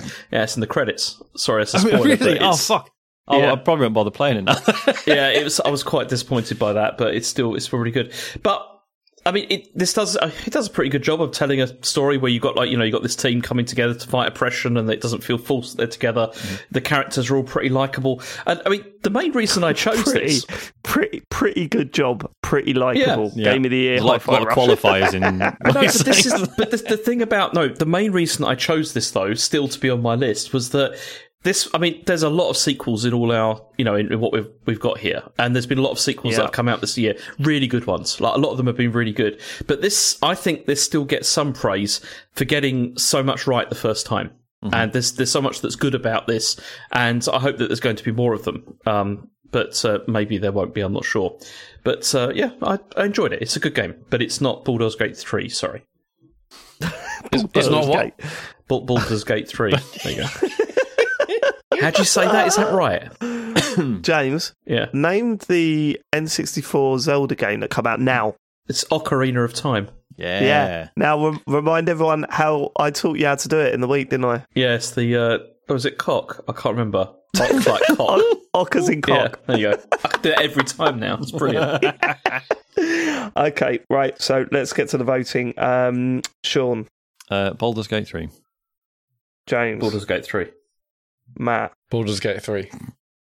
I'll go Baldur's Gate 3 too. That is the. that doesn't feel the first clean one. Great. I really liked what I played of Hi-Fi Rush, but I did bounce off it's it. All right. Yeah. It was a very cool moment. Do you know what I mean? But that's the thing. It was a moment. It's Can I call for our first break so I can go get a 100%. Drink? I was about to talk about Hi-Fi Rush, but sure, fine. Okay. Let's see what's next. Then. Can I say, at this early point, Sean's still untouched. I was going to say, there's going to be a load of mine soon, isn't there? Oh, really? Sean's still got all 4. I really want to get mine out of the way because I want to start drinking. And so, okay, I'll say this. You know how we say at the end of this show, we always think, I could really do with a shower. Mm. I think it's probably the same. I could do with a shower now. Yeah, she's probably doing every break. Yeah. Okay, here we go. So this one, is it a Sean game? Is it a Sean game? Oh, I can't open the fucking thing. There we go. It's not a Sean game. Fucking hell. It's a James game. Pikmin 4. Okay. I'm quite pleased about this, because then I've only got one more left, and then I can start drinking some stuff. Anyway. It's going to be a wild end to the show this year, listeners. Pikmin 4. So, Pikmin 4 is the realisation of a game design dream from the mid-90s. So back then, Nintendo wanted to create a strategy game that would appeal to wider audiences, and Pikmin on the GameCube was this, but it didn't really realise the dream. But I think Pikmin 4 does. I've played all the Pikmin games up to this point, but this is the first one that nails everything. See, with the other games, I played through like Pikmin 1, 2, and 3, and it was another one of those game series that I played and I kind of felt like I had to play because, you know, it's a Nintendo game, it's, you know, classic quality, all that kind of thing. But I always felt like I just had to get through them. And so, like, the stuff like the time limits, the difficulty spikes, all that kind of stuff, I played them despite those things. They weren't very enjoyable. But this one is completely different to the point where I didn't want it to end. And that's why I think that this is the realisation of that mid-90s dream. So, all right, okay, you thought of a clever line 2 weeks ago. Let's not repeat it 8 times. Sounds like you nicked it. No, I've not. We're sort of proud of you, James. I was going to do that for the Baldur's Gate 3 thing. I was going to do the whole James Summerton thing and read out an IGN review, but I thought it would go down badly. But anyway. So this is a game that I think that can bring in new people to like RTS games, and the core idea hasn't changed at all. It's still about, you know, controlling the Pikmin, helping to escape from the crash landing on a planet. But unlike Star Fox, which has had continual remakes and gets worse with every one, this one has got better with every one. And I mean, the core loop of collecting the Pikmin, you know, figuring shade on Star Fox for no reason. Now we suddenly start having a go at Star Fox. Drive-by is happening at James. You can't move for a drive-by. It's ridiculous. That's a fucking weird one. When I'm talking about Mario Wonder, at one point I'm just going to go and cheers shit. It's such a weird tactic. It's not a weird tactic, because this is the thing. A lot of Nintendo games are about like continuous iteration and about making things better. And this one, like, Pikmin 4 does this more than any of the others at all. Right, but just for the record, Star Fox doesn't. No, it doesn't, because it's terrible. Neither does Starfield. Absolutely needless, that, James. That was outrageous. You know how I feel about Star Fox. It's, do you imagine a Star Fox dev listening to this just going, oh, brilliant, I love to hear about all the games they've played, and we haven't bought one out, so I don't feel nervous about it. Have a go at us. He's just we've not bought a Star Fox game out for years, and he's just said we're shit. It's true, though. It just makes it different. All right, James. Do you want to make a comment on Juiced, James, over here? But this continues the same kind of loop of, like, you know, finding a puzzle that isn't really possible, but then you have the right tools, you know, the right kind of Pikmin to deal with it. But there's no longer this like massive fear of failure, you know, from playing it. I mean, visually the game is absolutely incredible. I mean, when you consider this is being played on a Switch, I can't imagine it looking that much better on on a Xbox or like PlayStation. It just looks so good. And it's just, you know, mostly because of the attention to detail, but also, you know, just stuff like, you know, like this, like, you pick up like Game Boys and stuff like that in the world, and it just looks so good, like with this little Pikmin carrying it around. And that's one of the other things that I like about this, is that there are darker themes to this game that I think you can read into this, which, you know, maybe they're not true, but I like the idea that, you know, I've always liked the idea that with the Pikmin games, that this is like post-apocalyptic, like, Earth. And that's why there's all these, like, sort of things around and all these mutated animals and stuff, and you're just trying to survive, and I think that's great. But the whole game is just so perfectly weighted, and the as with most of like Nintendo games that we've had recently, the post game is where it really is, and I spent more time with this than the main game, like, absolutely. And it's just this perfect representation of Nintendo's sort of design abilities and this kind of continuous refinement that Star Fox fails at. And it's all right. Stop. The realisation of a mid-90s dream, Dave. It's dead. It's the realisation. It's the realisation of a mid-90s dream of creating a game that has lots and lots of things on the screen. Shigeru Miyamoto said the same about Still Diver. Like, it's not. I've just realised that quote. You know that James Farley T-shirt I was working on? Yeah. Go on. That quote is going to go on it. Yeah, the realisation of a mid-90s. James Farley. I seriously think this is the best Nintendo game that's come out this year. It's so good. Whoa, fuck off! No, easily. Okay. It's absolutely easily? It is. Yeah, it's so good. It's yeah. Well, I hope it. Well, I know what game I'm hoping it comes up against. I put 45 hours plus into this game, and I loved it from 45 start to tops. finish. Yeah. Right, should we see what it's up against? Because there's one game that's really sticking in my head that I want it to be up it would against. be incredible if it was that. What are you thinking, Matt? Super Mario Wonder. No, that's not what I'm thinking. You're thinking of something else. I know what you're I'm thinking. thinking of something else. Yeah. But it is up against Sean's game, Zelda Tears of the Kingdom. That's the one I wanted. That's the one I wanted. Sean Bell. Another indie title. I can't, like, I know obviously when we do the show, right, there's pressure on us to just to really sort of analyze things, especially when it's an incredibly big game that everyone's been excited about. I can't believe how much fucking moaning we did about this game. Like, I know we all sort of qualified it, like, no, it is brilliant. It is brilliant, but I don't know, man. Yeah, I think you're right. I think you're right. It's the problem with reviewing a game like this on a show like ours is that saying, yeah, it's Zelda, it's that game you all know and love, and it's fucking brilliant. How far do you go with that? Yeah. Like, you could say, and then I found this and it was great, and you go, yeah, we know. Like, we know that. Yeah. Whereas really getting into what the depths were, for example, which was obviously a big, I stand by what I said about it. Yeah.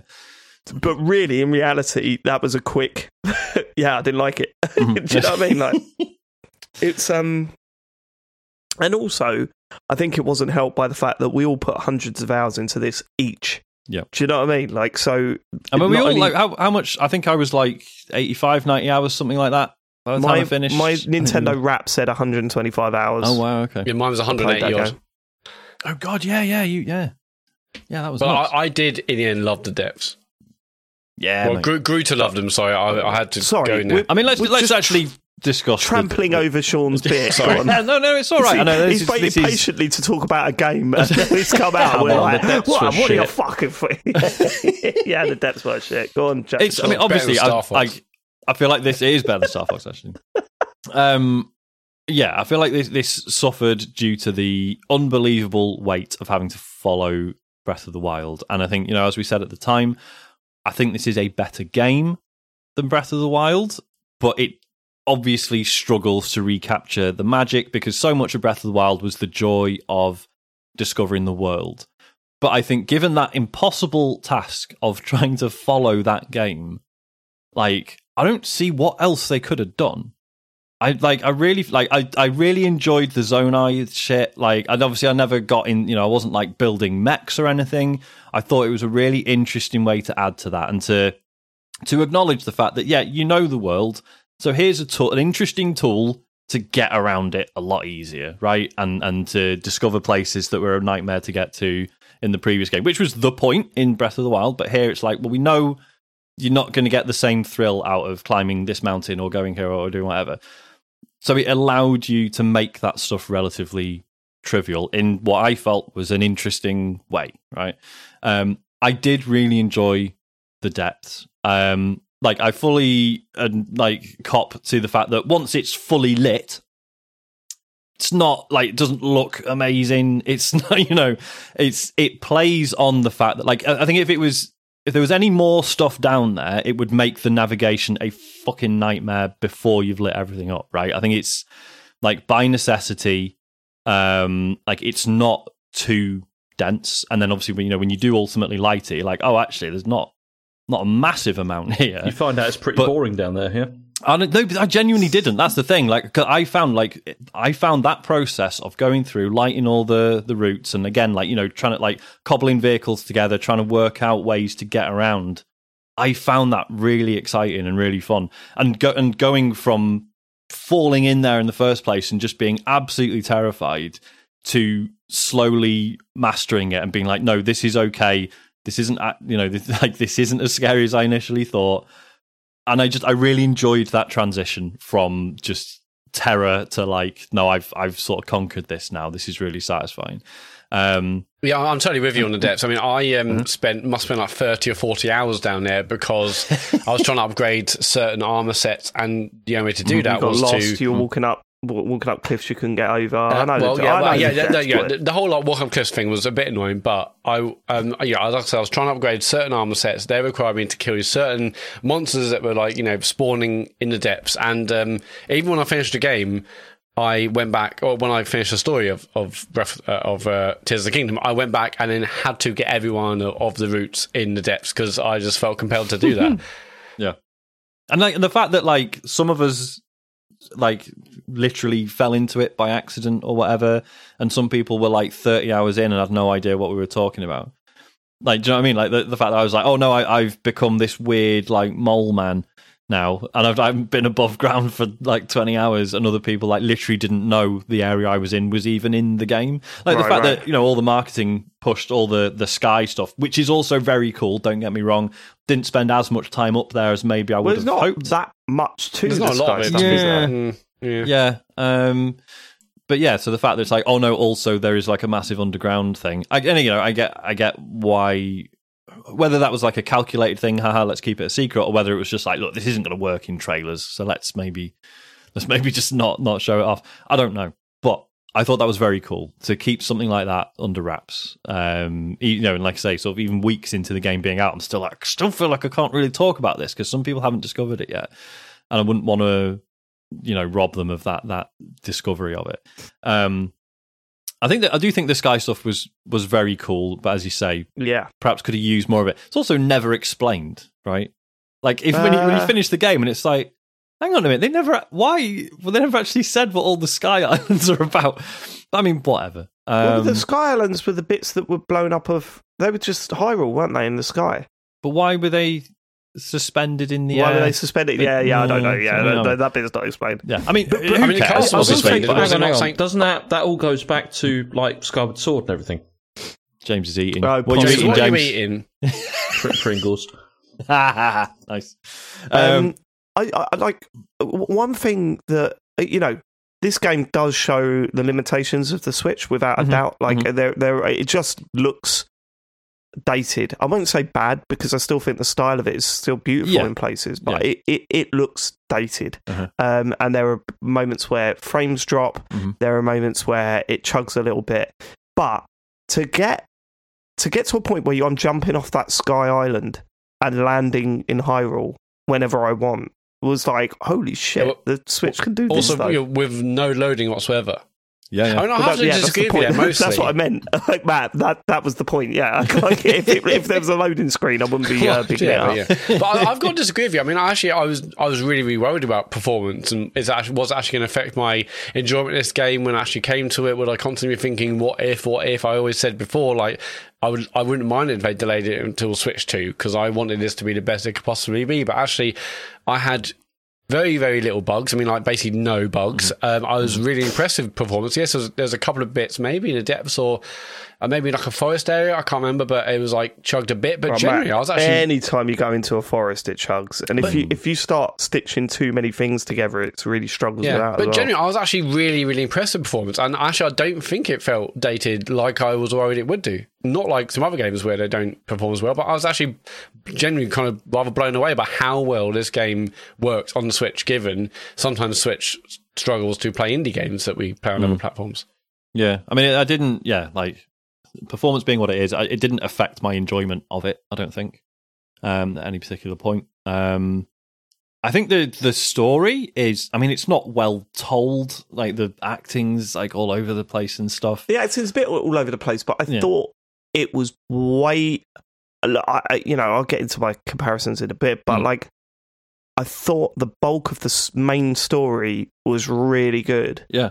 It still kills me they didn't stick the ending. Yeah, they kind of bottled it, didn't they, the ending? They did bottle it. I mean, in a nice way. Either. Don't get me wrong. That's what annoys me. This is what annoys me about Nintendo with things like this. They absolutely didn't need to bottle it because Zelda as a thing has always been a bit, this is a slightly different universe that Zelda's in. Yeah. Like, they could have stuck that ending and it would have been incredible. There is literally no benefit to changing what they did. It makes no sense to me that they went down that route, and it's such a shame. Yeah, because the next game could have been totally different, and we wouldn't be like, "Whoa, hang on, what about that?" I mean, it was pretty. When when the thing happens in the game, I'm like, "Holy shit! If it stays, this is huge." But man, you always knew that they were never going to do that. So and sorry to everyone who doesn't know what we're talking about. I know this is we're not going to spoil it, obviously. Yeah, you know what we're talking about if you finish that game. I will say this, right? I disagree that this is a better game than Breath of the Wild. Like, I fundamentally disagree. I think I preferred the discovery in that game, which is by nature the fact that it is fresh. So that works in its benefit, obviously, as you said. But also the characters and the divine beasts I found a lot better than the temples in this. I didn't get on with the temples in this game. Okay. I love the vision of the divine beast, like walking around the place and all that sort of stuff. There was just something. There seemed to be more around the corner than there was in this game. However, because Breath of the Wild was so built around. I mean, we've talked about this before. There's a really good talk about how they designed the landscape, right? Yeah, and the way it's like any particular point you can stand at. They made sure there's like a certain number of interesting things on the horizon, and so like loads and loads of thought went into that, and that is you kind of blow past that in this game.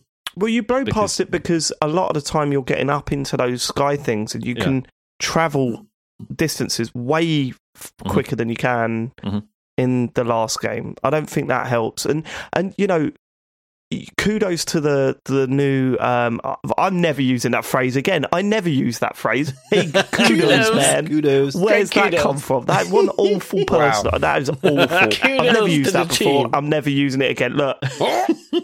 I shot for the moon and I missed. All right, with that one. But well done on the new abilities, right? Like the new abilities are great. However, the old abilities I used more because they were, like as I said, the binding stuff. You watch people and what they can do with that stuff. You're like, wow, holy shit, holy crap! A massive robot with a massive knob that sets on fire. Yeah, well done. Right? It was like nuts and bolts. I looked at what people did with nuts and bolts, and I was like, you created a transformer in nuts and bolts. That's incredible. I will never do that. And it was me. I was like, right, give me the board, put a fan on it, hoverboard. Away we go. You know what I mean? See, I love that stuff, though. I love the really minimalist but very functional stuff. I think. But like, there was a point where I was just like, just put little hoverboards about, mate. Like, it's fine. I don't need to stitch it together every time. Yeah. But again, I'm falling into that trap of really talking down a game that I spent 125 hours with and loved every moment, you know.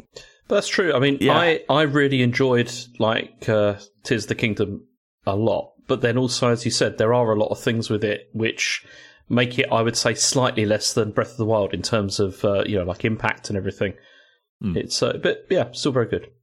Well, put it this way: someone in my life turned around to me and said, "Oh, I've just bought my kid a Switch for Christmas.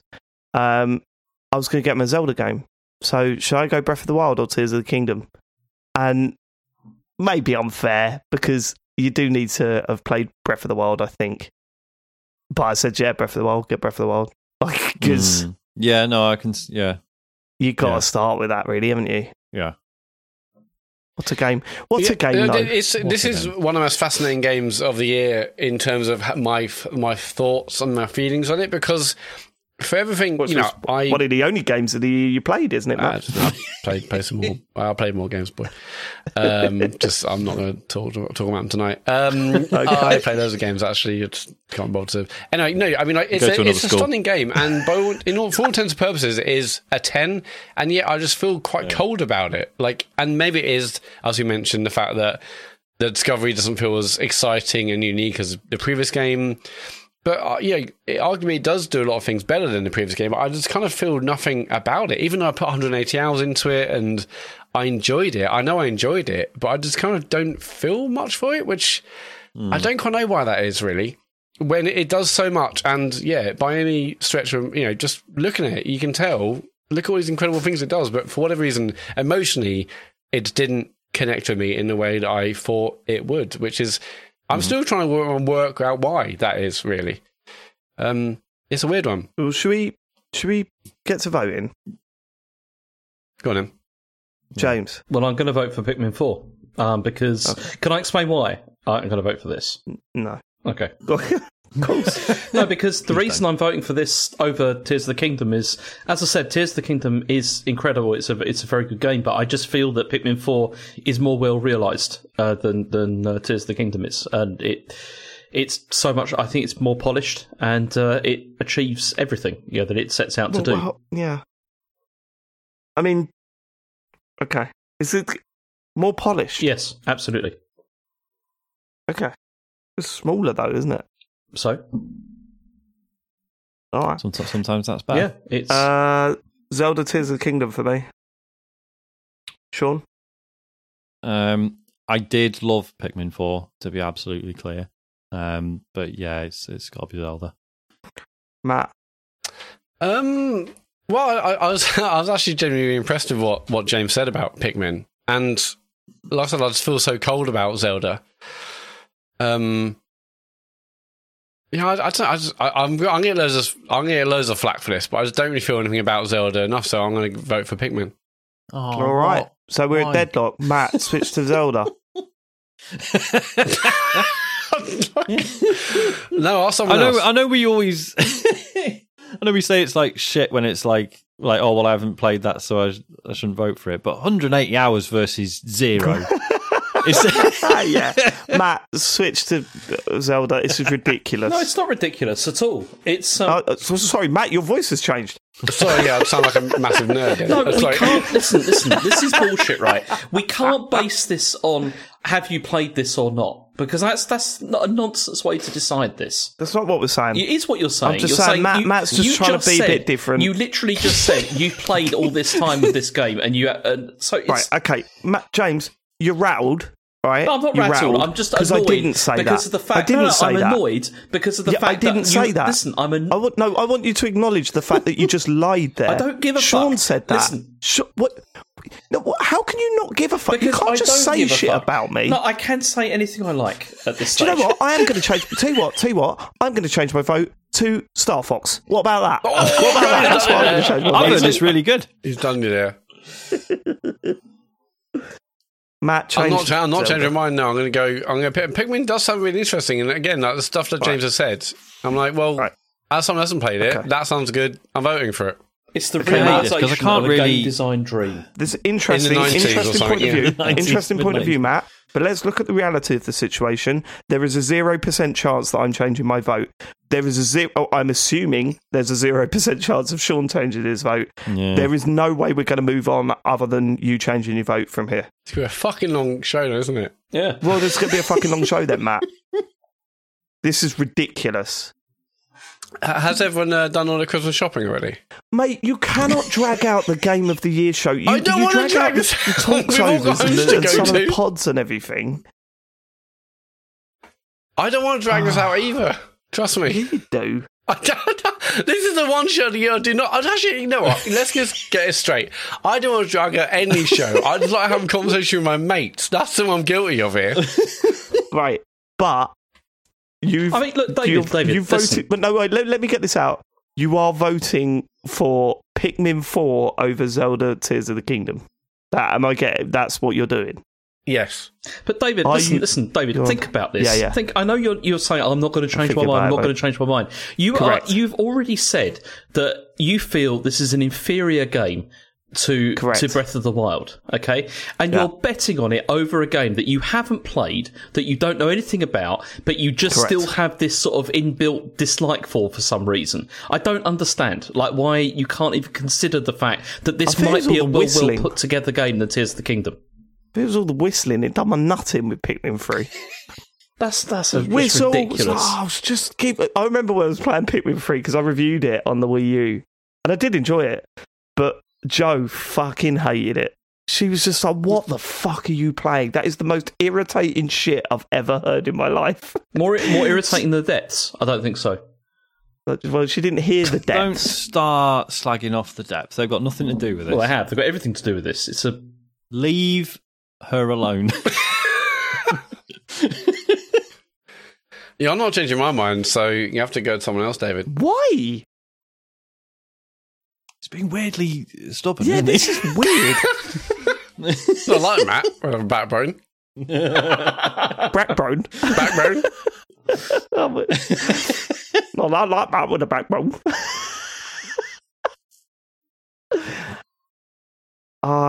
Matt, what are you doing, man? No, why are you putting the pressure on him, David? Shut up, James. No, it's a good question. Because he's going to break. Why are you so dogmatic about this, even though you've admitted it's an inferior game? Like, I don't understand. No. Not an inferior game to Pikmin 4. An inferior game to the best game ever made. I consider Tears of the Kingdom the best game ever made. You mean Breath of the Wild? Oh, yeah, sorry, Breath of the Wild. Oh, no, there you go. The truth came out then. Yeah. Yeah, so this is probably like the second best, I guess. I don't know.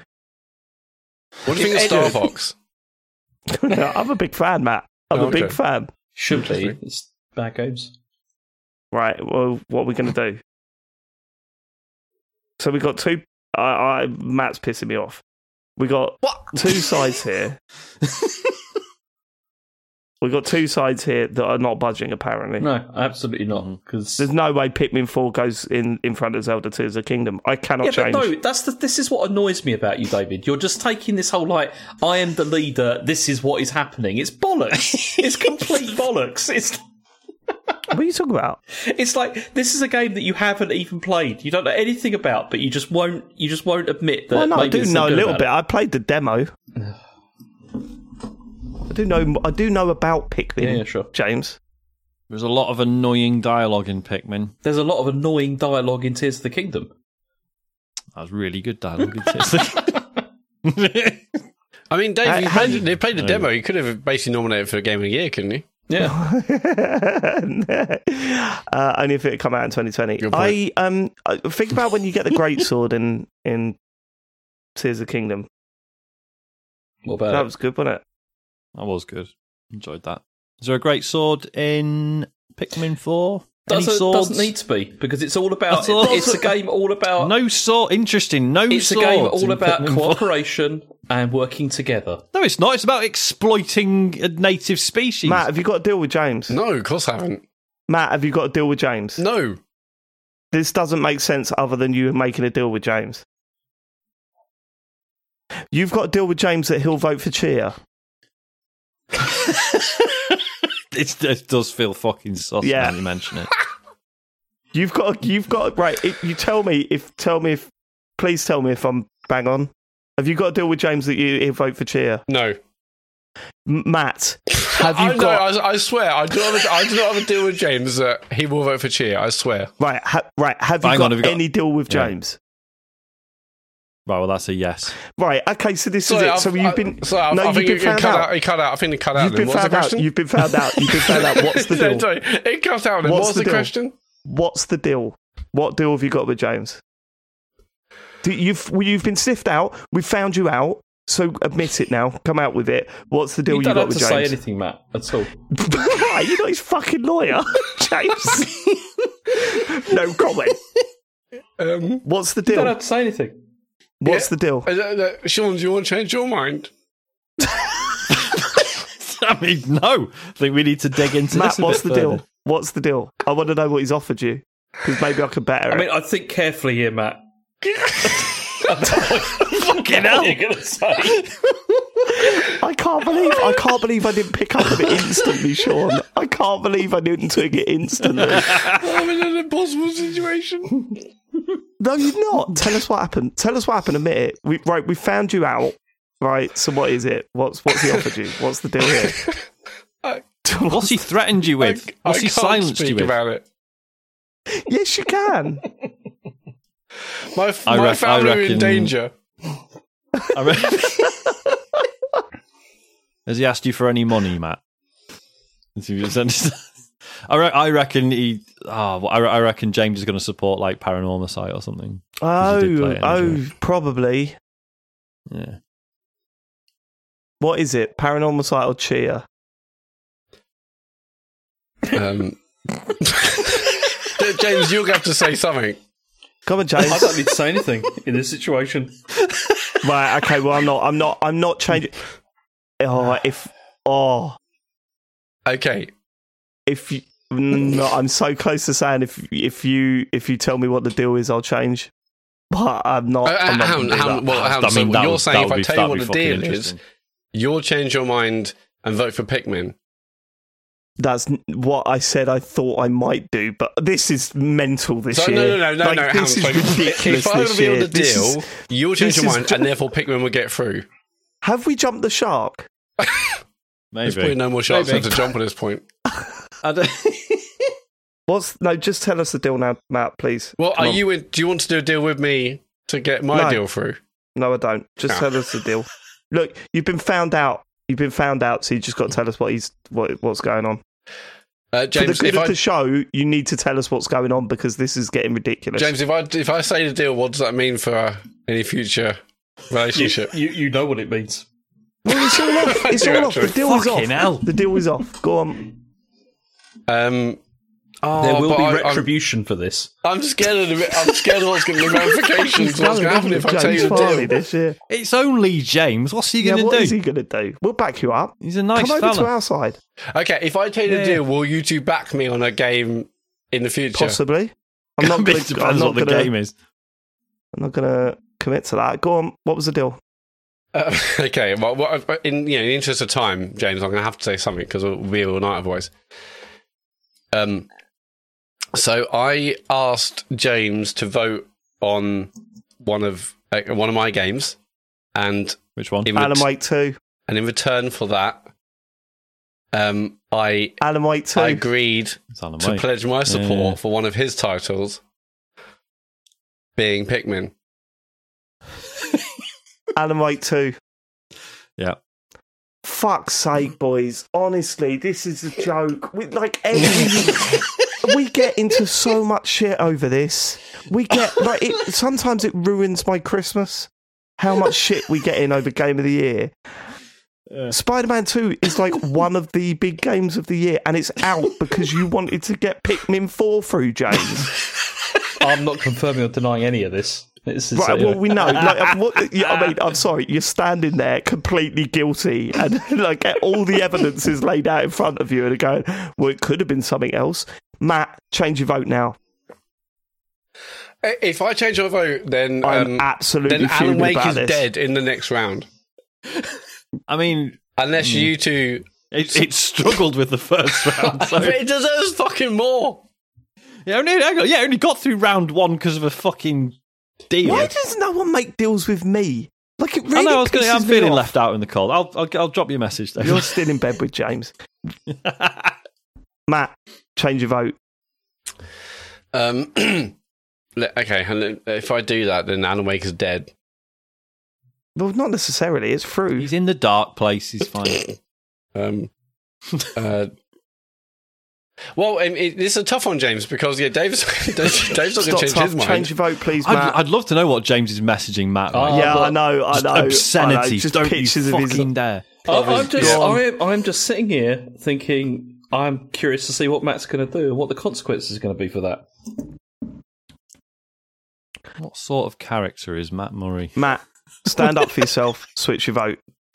I mean, stand up for yourself and do what I do. Shut up! Sean, I'm on your fucking side, you idiot. That's exactly what this is. This is all thank you, Sean. I'm not changing my mind off yours, David. Move next. Funny. No. I mean, you're going to have to, because we know now. Yeah. So you're going to have to. Doesn't mean anything if you know. Only way we go ahead. The only way we go ahead is if you change your vote. It's not that's it. Sean and I know the deal now. It's done. It's over. You've been rumbled. Let's get red to rumble, as someone once said. Don't try and put a pun out to buy some time. I was referencing James's typo. I only noticed that a few minutes ago. Let's get red to rumble when he tweeted that before. And then you replied to that, and I just thought, what's wrong with that? And then I just realised it's because I typed it wrong. Come on, Matt. But I don't think I want to change my mind, actually. Matt, just do it. Come on, we got to move on. Just do it. Here all night. Okay, I'm sorry, James. I'm going to change my mind. Yes. Excellent. Because Pikmin 4 is out. But hang on, I haven't done it yet. I'm saying I'm gonna have to consider that. You've announced your intention. Because oh my god, others will be here all day, and we've all got homes to go to. You've said that 4 times. You're not dragging this out. It's right. Just to explain, listeners, we've just ticked over to 11 o'clock in the evening. 12 o'clock. We're not even round 1. We're not even halfway through round 1 yet. Fuck off, are we not? No.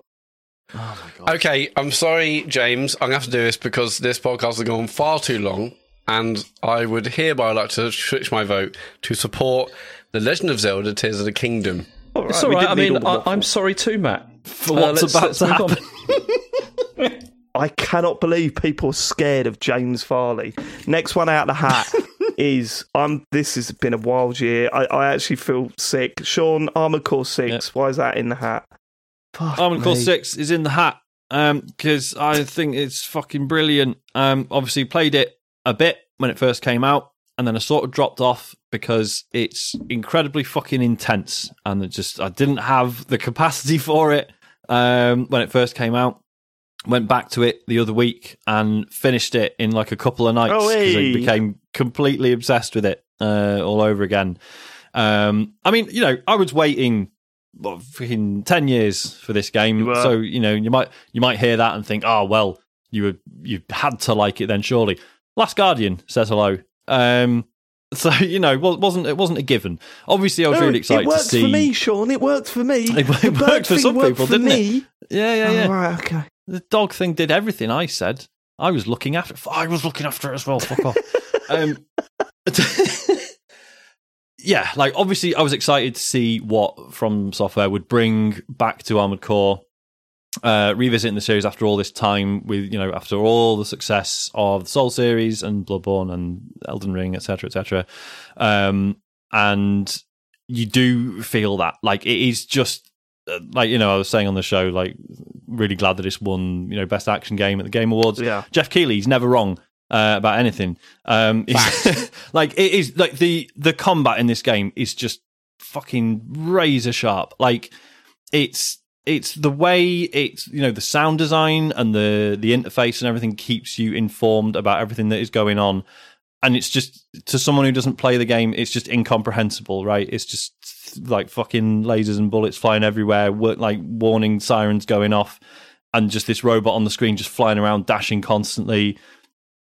And but as the player, you learn to read that, and you develop, like, it feels like a sort of a sixth sense whenever you're playing it. The way you learn to anticipate things and deal with all different enemy types, whether it's like basic shitty tanks all the way up to like other mechs that are just as capable as you, all the way up to like fucking like airships and stuff like later on in the game.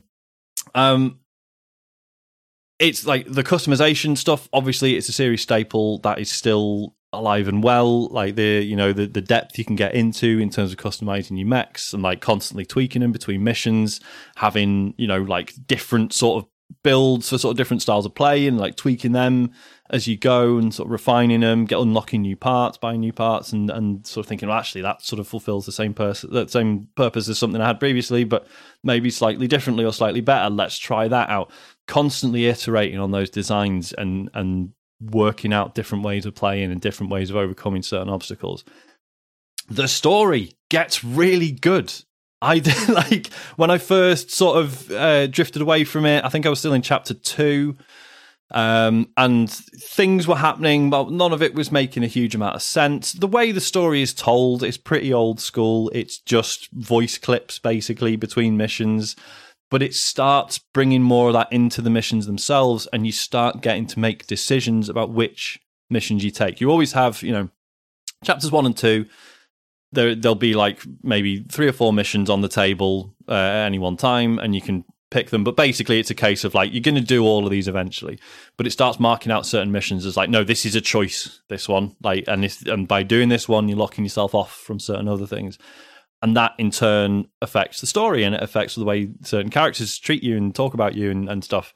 It does, and there's like a fucking brilliant twist. It's like a series staple with Armored Core that like there will be pilots that you actually like start getting on with, right? And there's a bit of camaraderie there and stuff, and there'll be like another mercenary, or they'll work for a certain corporation or whatever. But circumstances sort of bring you together, and then inevitably you end up fighting them, right? And that's happened in a lot of Armored Core games.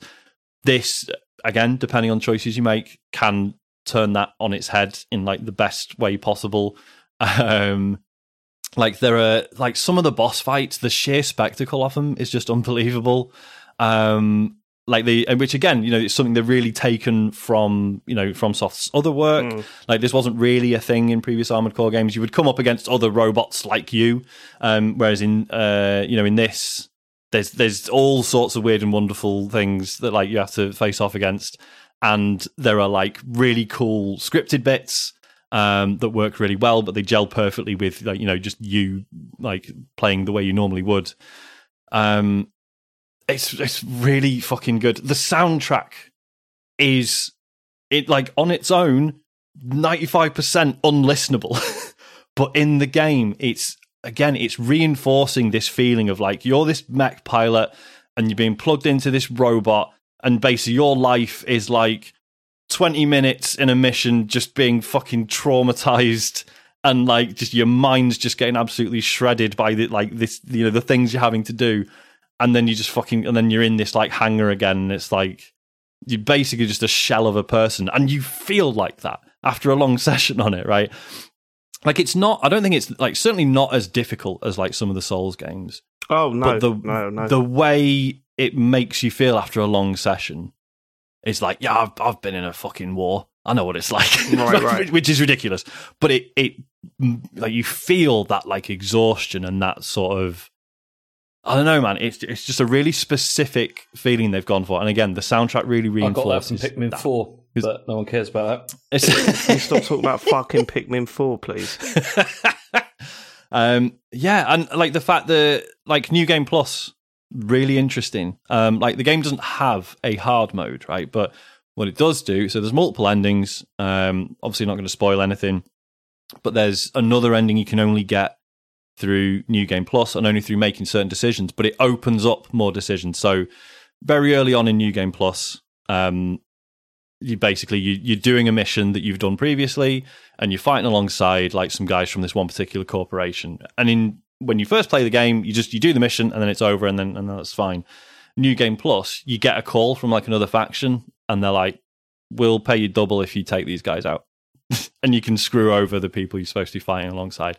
And it starts just chucking in stuff like that where you're like, oh shit, what the fuck? And basically taking those decisions, A, unlocks the other ending, and B, like those are like your hard mode decisions, because turning your back on those people and fighting them is really fucking difficult.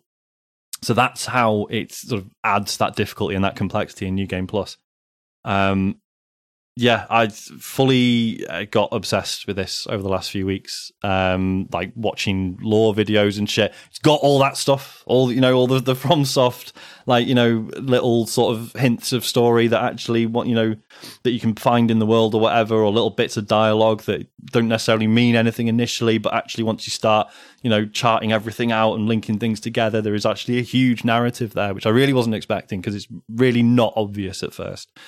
I did struggle with the structure of it, though. I did. Yeah. I going back to do mission, suddenly you're out of the mission.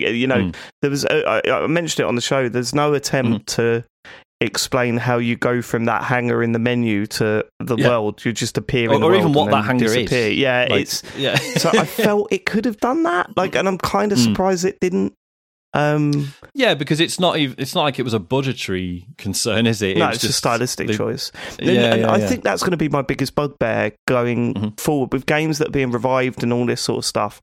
I sort of mentioned it when we were talking about the possibility of Banjo-Kazooie coming back, and I was thinking, don't recreate a Banjo-Kazooie game. Don't do that. No one wants that anymore. Do something new and interesting with it. And I do worry that when big franchises come back, or big well-known and game series come back, there's going to be too much emphasis on, but we got to make it feel like it did in the 90s. No, you don't. No, you don't. Let's not do that. But it was a minor gripe. Like, the combat is absolutely incredible. It is so much fun to just whiz about and taking down that big juggernaut thing was amazing. And yeah, it's a good game.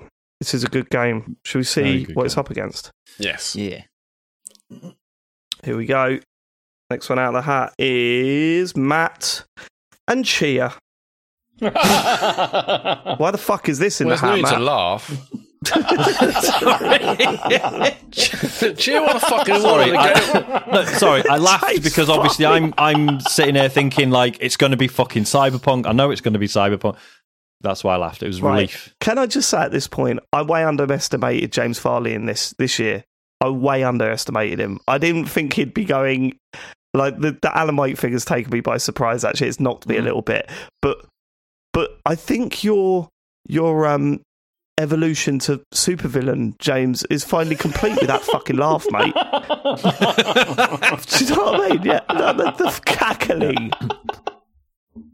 So it's funny, right? Because I never would have voted for Armored Core, but then I absolutely am going to vote for Armored Core. I'm absolutely going to vote for it. I'm absolutely going to vote for it. Fucking hell. I'll tell you what, I need some cheese. Go on. You need to crack the code first. Cheer has been unfairly maligned on this podcast just because David didn't like it, but Cheer is an excellent game. It's not. Yeah, okay. Let's start with a slight negative. Like, Cheer doesn't change the world, but for whatever reason, this was like a massive comfort game for me this year. So you play as Cheer, it's like an open world adventure on this like gorgeous tropical island. There's a lot of Moana vibes if you enjoy the movie like I do. She's off to rescue her father. It's a pretty simplistic story, but it wasn't about that. For me, it's just about kind of enjoying the landscape and traversing it. It's just a really nice, relaxing game. Pretty sparse though, isn't it? Like that landscape. Well, I mean, yeah, it's not incredibly dense in terms of things to do, but there was this game. It just was incredibly relaxing and was just a lovely thing for me to kind of turn my brain off and play. I'm not saying that this is going to change the world. I'm not saying it's like a better open world game than Breath of the Wild or Tears of the Kingdom. Obviously, I'm not doing that, but I think what it did do, I really, really appreciated. You can kind of, as well as obviously gliding around the island and whatnot, you can also change into different animals. You can change into like frogs or birds and stuff. So to get around in a different way after playing your ukulele, which is also quite a nice little mini game where you play a few songs by the campfire, and it's just like a lovely experience. It doesn't do anything too different. It's not challenging. I thought the combat was fine. The enemies are fine. I enjoyed exploring the landscape. I don't think it's anywhere near deserves the kind of level of hate that David gives it, just because he wasn't a fan of it. This isn't a Breath of the Wild. It's not Tears of the Kingdom, but this was a really, really enjoyable experience that I think more people should play. Yeah, I think the story's nice, simplistic. I think the music's really, really gorgeous. It really kind of takes you into that environment, and there's lots of atmosphere of just being on this gorgeous tropical island. I don't think there's anything wrong with that. Yeah, you can customize your character. You can do all these kind of things. But I just thought it was a really pleasant, lovely, comforting experience that I enjoyed. So up yours. Dreadful video game. Not dreadful. No, nothing like a dreadful video game. Why do you think it's bad, David? I thought the gameplay was awful. Why though? I thought graphically it was a total mess. No. It seemed stitched together with. There was some really lovely landscapes, and when the sun set, sunrise. Don't ask me a question. Just say no whenever I say the answer, Matt. It's not a very good game, Matt. It's not a very good game. But I think if you'd have played more than 4 games this year, I don't think you could have done anywhere near this. I played at least 5, so. What I don't want is people listen to this game, people listen to this show and other shows, and I'm like, oh yeah, Cheer is shit. It's not shit. It's just because David doesn't like it. They've already turned off from the last. Hold on, what? Right, okay. So you're saying it's not crap. It's just that David doesn't like it. Well, why don't I like it? Oh, because it's crap. It's just one person's opinion. Yes. It's well worth everyone giving it a go. I know, and James obviously doesn't like it either. Actually, this show is more than one person's opinion, isn't it? I played this game. It's fine. It's all right, but it shouldn't be in this list. I don't know why it's here, honestly. It's fine. James, have you started drinking? Yeah, he's drifting away, isn't he? You can tell, you can absolutely tell. A while ago, yeah. Let's get to voting. Sean, Core 6. Matt. Armored Core 6. I'm rating Armored Core 6. James. Armored fucking Core 6. I didn't actually get to talk about Armored Core 6, but yeah, I really, really loved what I played as well for like 10 hours or so. I didn't, again, another one of those games I didn't go back to, but I thought it was excellent. And having, again, I've not really played mech games, not really into them, but I thought it was just really great fun, and yeah, loved the combat, loved everything I played. I wasn't really maybe in the mood at that point for like a really, really hard game, but I still really appreciated it, and you just felt cool as fuck as well in your mech. Yeah, man. And that was really before, I guess, I really got to, bits towards the middle and end of the game where you can like properly upgrade and do whatever bits and really have a build that, works. But even just the bits I did play, you just felt cool as hell. So even just the bits you did play, you preferred. It was enough to make you vote over Cheer. I wanted to bring Cheer in because it deserved some praise. No, it doesn't. It fucking does. Right. Next one out of the hat is Sean, Exoprimal. Oh, okay. Obviously, this is going out, but I was against it. I don't know, Sean. I don't know if I'm going to be able to defend Street Fighter 6 at this stage, but we'll see. Right. And also, you don't know what deals are being made, Sean, is what we're finding out. Who knows? So, you know nothing, Sean. Exoprimal is your co-op, squad-based PvPvE. The one where you sort of robots and you're shooting all the dinosaurs, right? This to me just felt like it was made for me and my friends. Like it's the only game that we like really committed to for any length of time. Like, I mean, obviously, like I've talked loads about Sea of Thieves. That was like our COVID game. And like this is the only thing since where like me and like the group of people who I occasionally play online with that we like for weeks. We were absolutely hammering it and having such a good time with it. Like, I think, it's very easy to look at it and be like, oh, right, it's kind of, it's a bit EDF, it's a bit silly. Like, it does have a sense of humor about what it is. But there is real depth there once you start getting into like team loadouts and working out the abilities and working together, like playing with a regular group of mates. Like, we had such a good time with this.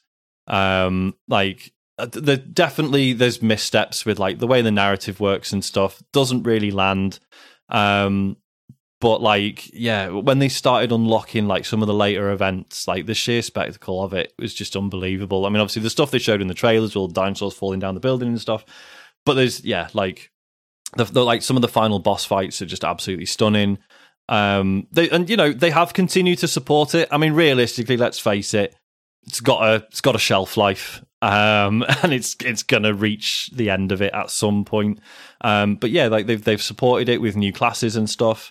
It was a really good time. I'm sure my Xbox thing said I put about 50 hours into this. Just a really enjoyable and interesting and fun like squad based shooter where you shoot the fuck out of loads of dinosaurs and occasionally other people, which again initially I didn't like. I was like, just do as just a PvE mode, but then actually we started getting all right at it, and then that started being really fun, taking out other people, and learning the sort of the ways that like a map can progress, and when you're going to be sort of like more in contact with the other team, and when you're not, and yeah, really enjoyed it. There was nothing better than being up against it in the PvP bit and then getting to controller T-Rex and just absolutely wiping it. Yeah, that was pretty incredible. That. Okay, should we see what it's up against? It is up against Cocoon. Cocoon is my game, and it is... I mean, I would like to say it's the surprise of the year. It was certainly, at the start of the year, we look at what games we're expecting that year and going, what are going to be the big hitters out of these ones?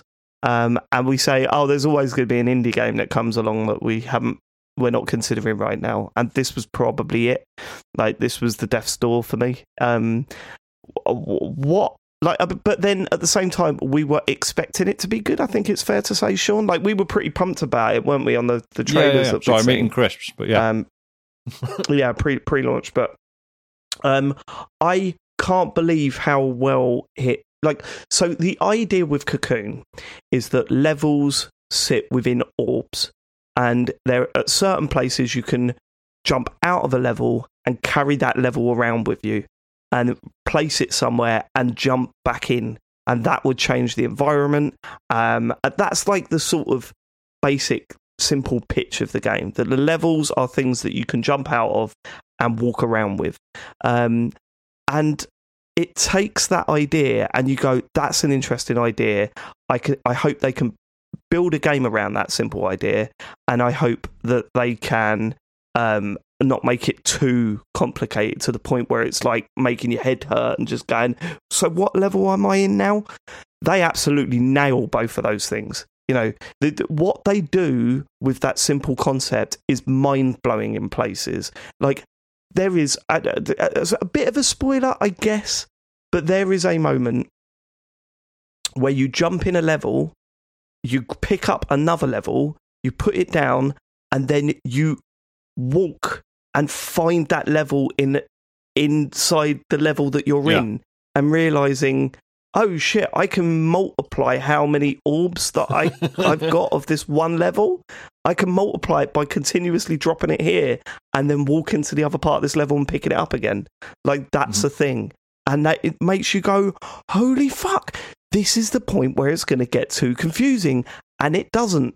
It doesn't. It's so well done. There are moments in the game where it is really confusing, like, and you sit there and go, what am I supposed to do? What am I supposed to do? But the moment you're on the right track, there'll be a little flurry of music, just a little nod to going, yeah, you're in the right direction. And you go, oh, I'm reading that now. Just as I was going to go and check out a YouTube tutorial to tell me how to get through this bloody thing, it's just given me enough to go, yeah, you're going in the right direction here. Or a door will close behind you because you've done enough, you know. And there are times where you think, has the game bugged out and left me trapped in this room and now I can't? Oh, no, I am on the right track here. Stylistically, it looks beautiful, it sounds gorgeous, and on top of the puzzle element of it, there are some action moments against these bosses, which are some of the most inventive and best looking bosses I've played in years. You know, they absolutely stunning, and each one has a nice little concept. And the way that combat works is that if you get caught, you get chucked out of the level, you go back in, you sort of start the boss fight again, but you feel like you're always learning. I never got stuck on any of the bosses. Like, they're all relatively easy to get through. And that just made for a brilliant experience from start to end. The last thing it asks you to do is so fucking good that it will leave you just grinning. You just go, yeah, brilliant. Yeah, you've worked it all out. That is great. And not only that, not only is it a nice puzzle, but conceptually, I'll be drinking too. It's stunning. And you sit back and go, yes, well, yes, that is the experience summed up right at the end perfectly. Bang, see you later. Well done. You completed the game. It's what a game Cocoon is. Like, I can't think of one element that it doesn't get right. Like, I mean, you've all played it, right? Yeah, so I finished this. Yeah, I absolutely loved it last week. Yeah, brilliant. Yeah. You finished it last week. Think of one thing that it doesn't nail. No, there's nothing. It's mad. Well, isn't it? no, there's one thing it doesn't nail. Go on. Which is a story. I thought this game was excellent. I loved so much, but I think the one thing I kind of want from these games and expect and love from Limbo, Inside, etc., is that the story does also connect on some level. And this is just a bit too abstract. The story-wise there wasn't really a story for me, but everything else I thought was amazing. But if there was one thing I would nitpick about, it would be the lack of, for me, a story that really connects. But that's not that it doesn't nail. Everything it does, it nails. It doesn't really have a story. So I would be intrigued because like everything else about the game feels so intentional. I do wonder if there is some sort of allegory or something behind it, but I didn't pick up on any of that for sure. But yeah, I think I'm sure there's a theme behind it somewhere. I'm sure there's something behind it, some sort of fault. But I don't think they were trying to tell a story. Like, I don't feel like at any point it was trying to get a story across. I suppose in a way, this is the one sense that it sort of hurts that it's like it's from some of the people that made Inside and Limbo, because obviously they were quite opaque narratives, but they were there. So you look at Cocoon and it's easy to be like, well, there's probably something here, I'm just not getting it. Whereas actually, as you say, Dave, I think probably it was just a conscious decision to not really have a story.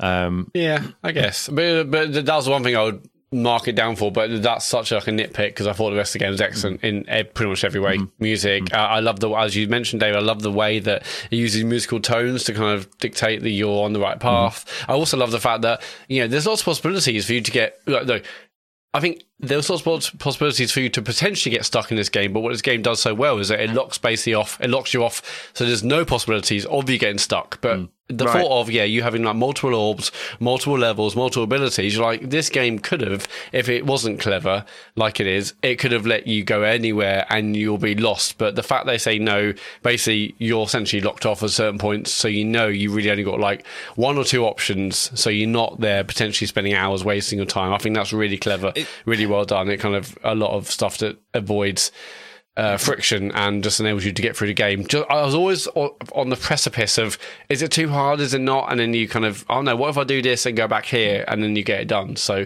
this is it, which is the perfect kind of place to be for these kinds of games. Yeah, like, if you've not played this and you're a big fan of puzzle games, you might hear this and think, oh, what? Like, it doesn't let you get anything wrong, or it sort of holds your hand. And it's like, those things are true in a way, but only because, like, say, you're solving puzzles that involve hopping in and out of dimensions, which then become items you can carry around, and like it's so that that sort of hand holding is so confusing that to not fall into a trap of this is too much is should be praised in itself. 100%. That's the way. There's been other puzzle games where you jumping in and out of worlds, and then once you're out of a world, it's then an item or whatever. Like, this isn't like the first time this has been done, but then so many of those other ones you'll play for 5 minutes and just be like, my fucking brain hurts. Like, I think the fact that this makes that concept as accessible as it does, I think is amazing. Right, let's vote. James, what's the choices? We're fucking fucking gone already. No, it's Cocoon seriously versus Exoprimal. Cocoon, come on. Matt. Yeah, Cocoon all day. Sean. Me, Cocoon. Exoprimal's out. But yeah, I mean, fair play, Sean. No problem with that being nominated in the first place. Next game out of the hat. James. Let's hear about Street Fighter 6, boy. James? Okay, I can do that. Are you sure? Oh no! Every year. Okay, stop. Can you just explain what happened then? What do you mean? What was the gap? I was just thinking about something. Oh yeah. Are you texting Matt again? Can we just have a quick cheese break? Fucking hell. Yes, we can have a cheese break if it's going to let you focus. Yeah, just for a second. I just need a quick cheese break. Okay, we're back. Are you feeling okay now, James? Or yeah, brilliant. Are you feeling okay? Really brilliant. What's happened? So you bought a bottle of vodka? I did. You see, and the thing is, I haven't drunk vodka since 1999. Because it was one of those drinks. Weird thing to say. No, it's one of those things that I used to drink when I was like much younger, and I've then. It was a mid-90s dream realised, fully realised. But then I developed a strong dislike for it because of the smell. But then this year, I just thought I want to mix things up a bit, try something different. So I thought I'd go with the vodka again. And okay, how's that working out for you? So you're just drinking it neat? You drinking it neat? No. I'm drinking it with orange juice and with apple juice. I'm alternating between the two. So it's a screwdriver. It's a fruity affair over in James's flat at the moment. But lovely old job. Worst thing about it is the way it sort of like creeps up on you. You see, because it's like you drink quite a lot of it and you feel fine, and then suddenly it's like bang, it happens. James, you say this about everything you drink. He's absolutely right. Apart from milk. Absolutely right. Yeah. Coming in, Street Fighter 6. I mean, I was hoping that this would come out earlier in the thing before I'd started drinking, but I got impatient. And James, you say that about everything. If you're listening and you have that on your drinking card, then it's a shot for you right now. If you have on your bingo card, because James has said he wishes it came out earlier. There you go. I kind of did, because I was hoping, because this one, I mean, I wanted to choose games this year that stayed in my memory, and this was one that did, because I thought it was excellent. Mostly because I've tried to get into Street Fighter games after Street Fighter 2 so many times. Like I played 3, I played 4, I played 5, but then I realised that the big problem with me getting into any of these games was that with Street Fighter 2, I was playing this with like a group of people from school. Every day after school we'd come back, we'd play this together, and it was brilliant. Really, really enjoyed it. And I never managed to recreate that again. Like I tried to do that with the online experience, but I sucked. I was no good at it. So that was a huge problem. And it turns out that what I needed with one of these games was a Yakuza Light single player to make it kind of happen. And it's this mode that this game has, which is, I know what people probably don't love about this game, but it's the thing I love about it, that made me see how the series had evolved and how it made me understand all the movesets that the game has and all the stupid mini games and all that kind of stuff. And I really felt like I was taking part in a wider tournament because of this stupid character that I created, and it was great. And it was just that the difficulty level for the game is like perfectly pitched, and the leveling was also a huge amount of fun, like playing through this, going through the different countries, going to different places you really did feel like a world warrior with this, which is what was great. And the reason I feel that this is up there as a potential Game of the Year contender is because of the simplification of the control system, which I think was an absolutely genius idea. And I know that this has irritated a lot of diehard fans, almost certainly, but it really has meant that I think a wider audience can play the game and compete as well. And I think at this stage, it's my favourite fighting game that I think I've played like ever, I think. And I think it's really significantly evolved the genre, and it's brilliant. I seriously love that we're a Game of the Year gaming show that's nominating for Street Fighter 6 for its single-player game. Like, why not? This was the thing that I connected with this game, and I thought it was really good. It was excellent. I just find it funny. I'm not having a go. And I think, it's not usually for me to defend the fighting game community, because I think they're often unbearable. But I think mostly speaking, I think they've mostly been supportive of the simplified controls, because it's that thing of like, well, you'll never be quite as good as someone who can play quote unquote properly, but it's a really good way in, and like I've seen is people being very cool about that, and just happy that more people are getting involved. Yeah, excellent game. Do you want to see what's up against? Let's find out. This is up against Sean, Cyberpunk 2077. I played and finished this back when it first came out, and I enjoyed it well enough. Obviously, it had tons of problems. I was playing on PC, which was the least problematic of the formats, apart from Stadia. Great Stadia game. I enjoyed it, but it had problems, right? That's there's nothing else to be said about it, really. Playing it now, obviously, I know, putting aside the discussion we had at the start, obviously, I'm very aware that this originally came out in 2020. I'm very aware that people listen to this and think, well, should we be rewarding a developer for putting out a broken game and then taking 3 years to fix it? All I've based my decision on is this is the best game I have played this year. I replayed the campaign from the start, thinking I was initially sort of went in thinking, I just want to see the start again. I'll probably pick up my old save, and that's how I'm going to do the DLC and stuff.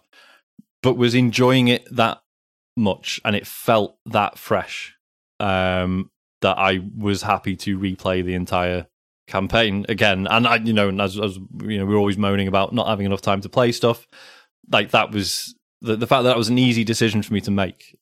I think speaks volumes about how much I was enjoying this. It's the I don't know. We talked about this on the show, but it's the confidence you can have in the game now, because you're not constantly expecting things to go wrong. So a lot of the stuff that was already in there, a lot of the story stuff, I felt just resonates so much better now, because you trust the world, you trust the game.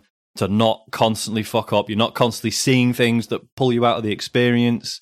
And again, like talking about how the game wasn't released, let's not forget it was like giving people epileptic seizures and stuff. Through the brain dance stuff, which really they should have seen coming. Like that was really bad that stuff was in the game. But yeah, like all those things being ironed out, I genuinely think it feels like a different game now. And there are so many things, so many story elements, so many characters, so many bits of dialogue that I was just so much more invested in this time around. And again, I touched on this briefly on the show. Obviously, didn't want to spoil it then. I still won't. I didn't like any of the original endings because, as you know, there's the whole thing. Your main character V's got this chip in their head that is killing them, and that's why they keep having visions of Keanu Reeves. And the game is around trying to find a cure for that. And yeah, I didn't find, obviously there was an ending I chose, which I felt was like the least bad of them. But then in looking up the other ones, I was like, well, none of these are really satisfying. And then Phantom Liberty has come along and said, yeah, dickhead. That was the point, right? Like the new ending is brilliant in its own right, but it is also in conversation with the other endings and the sort of reception to them, because it's, again, not spoiling anything. It's like, because the setup for the DLC, so this isn't a spoiler, is like, you get contacted by this government agent who's like, hey, we need your help right now, and also we know about your predicament and we can help, right? So it's you're pursuing a cure for this chip in your brain that's killing you, and like, it's just really clever how, like, obviously there are twists and turns, right, and things don't necessarily play out how you'd expect, but not in a sort of, it's so hard to explain without spoiling it. It gives you what you thought you wanted, but it shows you some of the consequences of that, but not in a sort of haha, we tricked you way. It's like, it's done so well and with such, like, it feels like really sort of heartfelt the way it's handled, and it reinforces the point they were trying to make with the original endings really well, but also stands on its own 2 feet as an interesting ending. So like, it was really cool replaying it and then choosing an ending and being like, right, cool, and then finishing the DLC and then choosing the DLC ending as well. Like, so if you're playing this for the first time, I think that's how I would recommend going about it, because it's worth seeing how the new ending sort of like plays off the other ones, right? The DLC itself is unbelievable. Again, like some of the missions, like some of the stuff you end up doing, again, can't spoil it. Just so much fun. Like, Idris Elba's really good in it. Like, I mean, even Keanu Reeves like is probably more likable as Johnny Silverhand in the DLC than he was in the main game. But like, Idris Elba puts in a really good performance, really interesting character. Like, you're working with all these government agents who, like, over the years have been sort of forced to fuck each other over in various ways, because that's just the nature of the job, and it's kind of shit, and they're all at this point where they sort of forgive each other, but they're all just so burned out by the whole thing, right. And it's just really, really interesting to be, like, to just sort of land in their world, right, and try and figure out their relationships and their past and stuff. Really, really well done. Great performances from, like, so many of the characters. Like, you're essentially working... I still maintain that, fuck it. I don't get that Keanu Reeves seems like a nice guy, and the stories you read about him, great. He's not a good actor, though, is he? He's good at what he does. Come on. Yeah. But, like, even in this, like, some of the deliveries in the lines are so bad that I'm like, this is really off-putting. I know, but he's playing a kind of character, which I think is... No, he fucking isn't. He's doing what he always does and goes, hey, I don't really know. And when he's playing alongside a good voice actor, you go, holy fuck, you stick out like a sore thumb. There's still a charm to it. You know, No, not for me. No charm. It's definitely like him. You are, this obviously comes across as a bit of a cop out, but obviously you're not necessarily supposed to like Johnny Silverhand, and you are supposed to find you're supposed to find his politics maybe a little bit overly simplistic on one note. But that's not to say that he doesn't have a point. It's just the way he goes about making it. It's just like, yeah, all right, Johnny. David, have you ever seen John Wick? Like any of those films? No, I haven't, but I love the way you said my name then. David. You are literally one sip away from saying he doesn't do anything.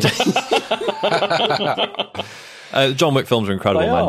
John Wick films are absolutely amazing. Is that canon or is that just the movies Again, itself? the acting in that isn't amazing, but he is so good as that character. Yeah. He's perfect for that character, You should watch them, David. They're fucking amazing. Yeah, no, I should do. But, should we get to are you done, Sean? For now, I probably should be. Sorry, that sounded way more combative. No, it's fine. I just fucking done, you bastard. So again, this was one I really wasn't like. I was, as you know, we're approaching the end of the year, and it's like, oh man, there's all these games coming out, and I kept thinking, oh yeah, and there's this DLC for Cyberpunk. I wonder what that will be like. And just in amongst everything else, got fully obsessed with this. As I say, put another sort of 50, 60 hours in, whatever it was, for a game I've already played and finished. Because that is how much I enjoyed it. That is how fresh it felt to me. And I think the DLC in particular, the storytelling in it is just unbelievable.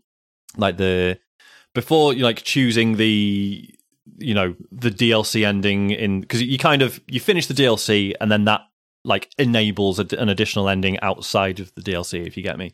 But just the way the DLC ends, was fun. It was like, when you come out of the cinema and you've just seen something really fucking good and it's like, oh fuck man, I'm back in real life now, Jesus Christ. It felt like that. Like I was just I love that feeling. Yeah, I love that feeling from cinema, from seeing something in the cinema and you're like in a daze afterwards. Yeah, man. Like that's what it was like. It's so good. So this is the last DLC, right?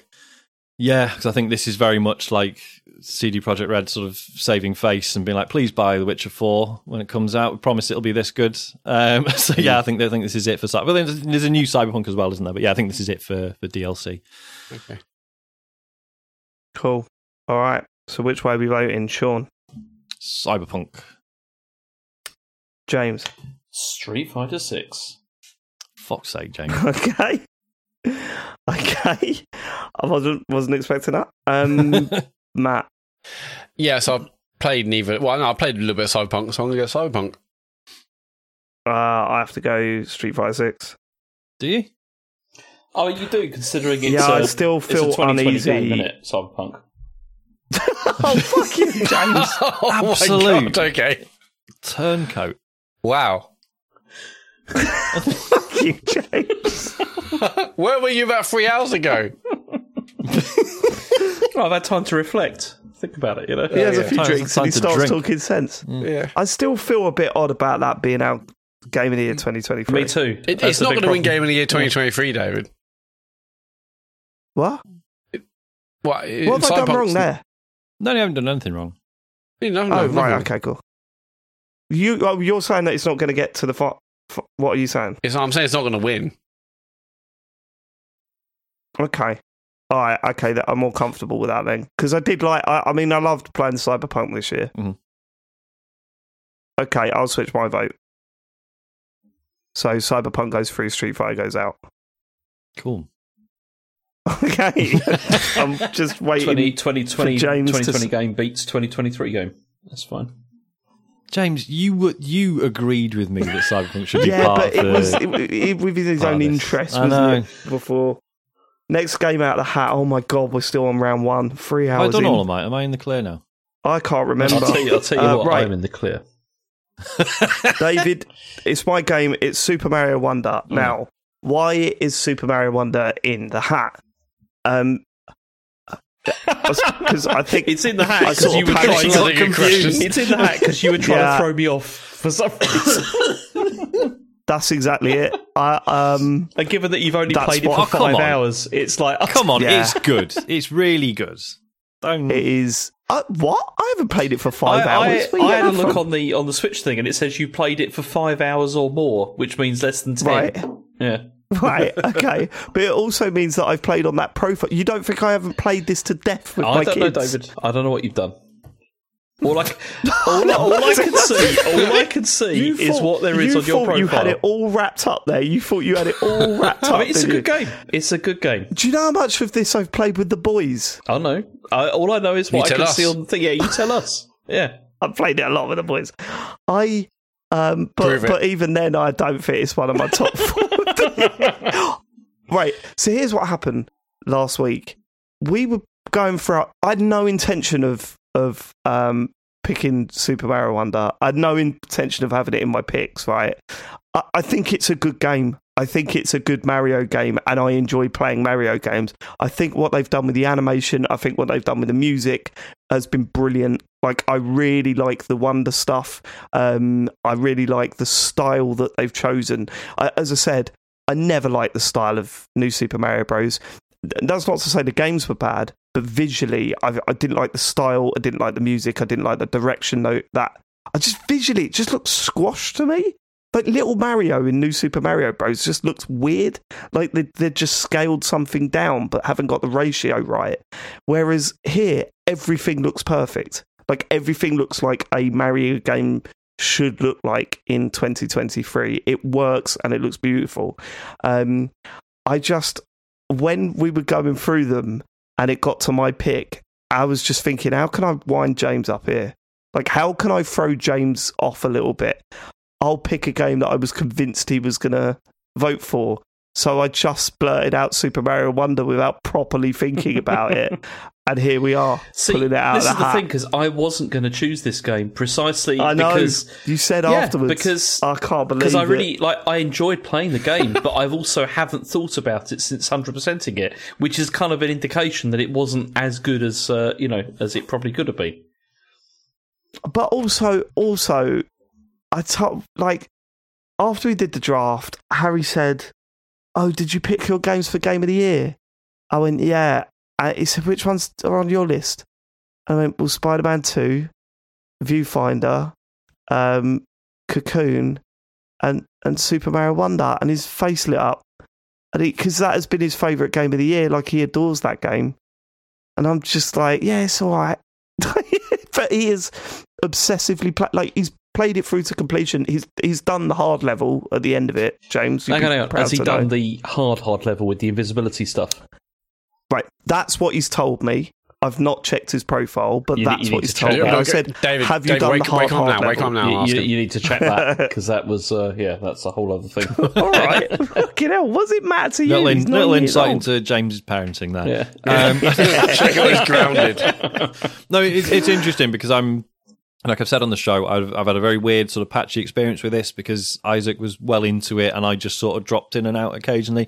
I don't think the co-op works really. They never have in these games, I don't think. But equally, it's same as you were saying with Harry. Like, Isaac, basically finished. Well, he didn't finish it. Got to credits. 90% by himself, and he's never been able to do that. It's the first game he's managed to do that. So, in one sense, this will always have a place in my heart. But I don't know.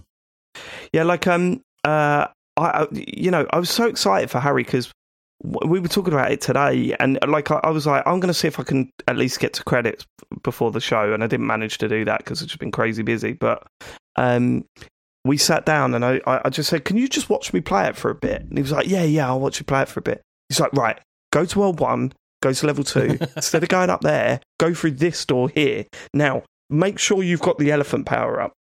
Do this. That takes you off." And I was like, holy shit, there's like a whole string of levels here that I just didn't do because I didn't know this little secret.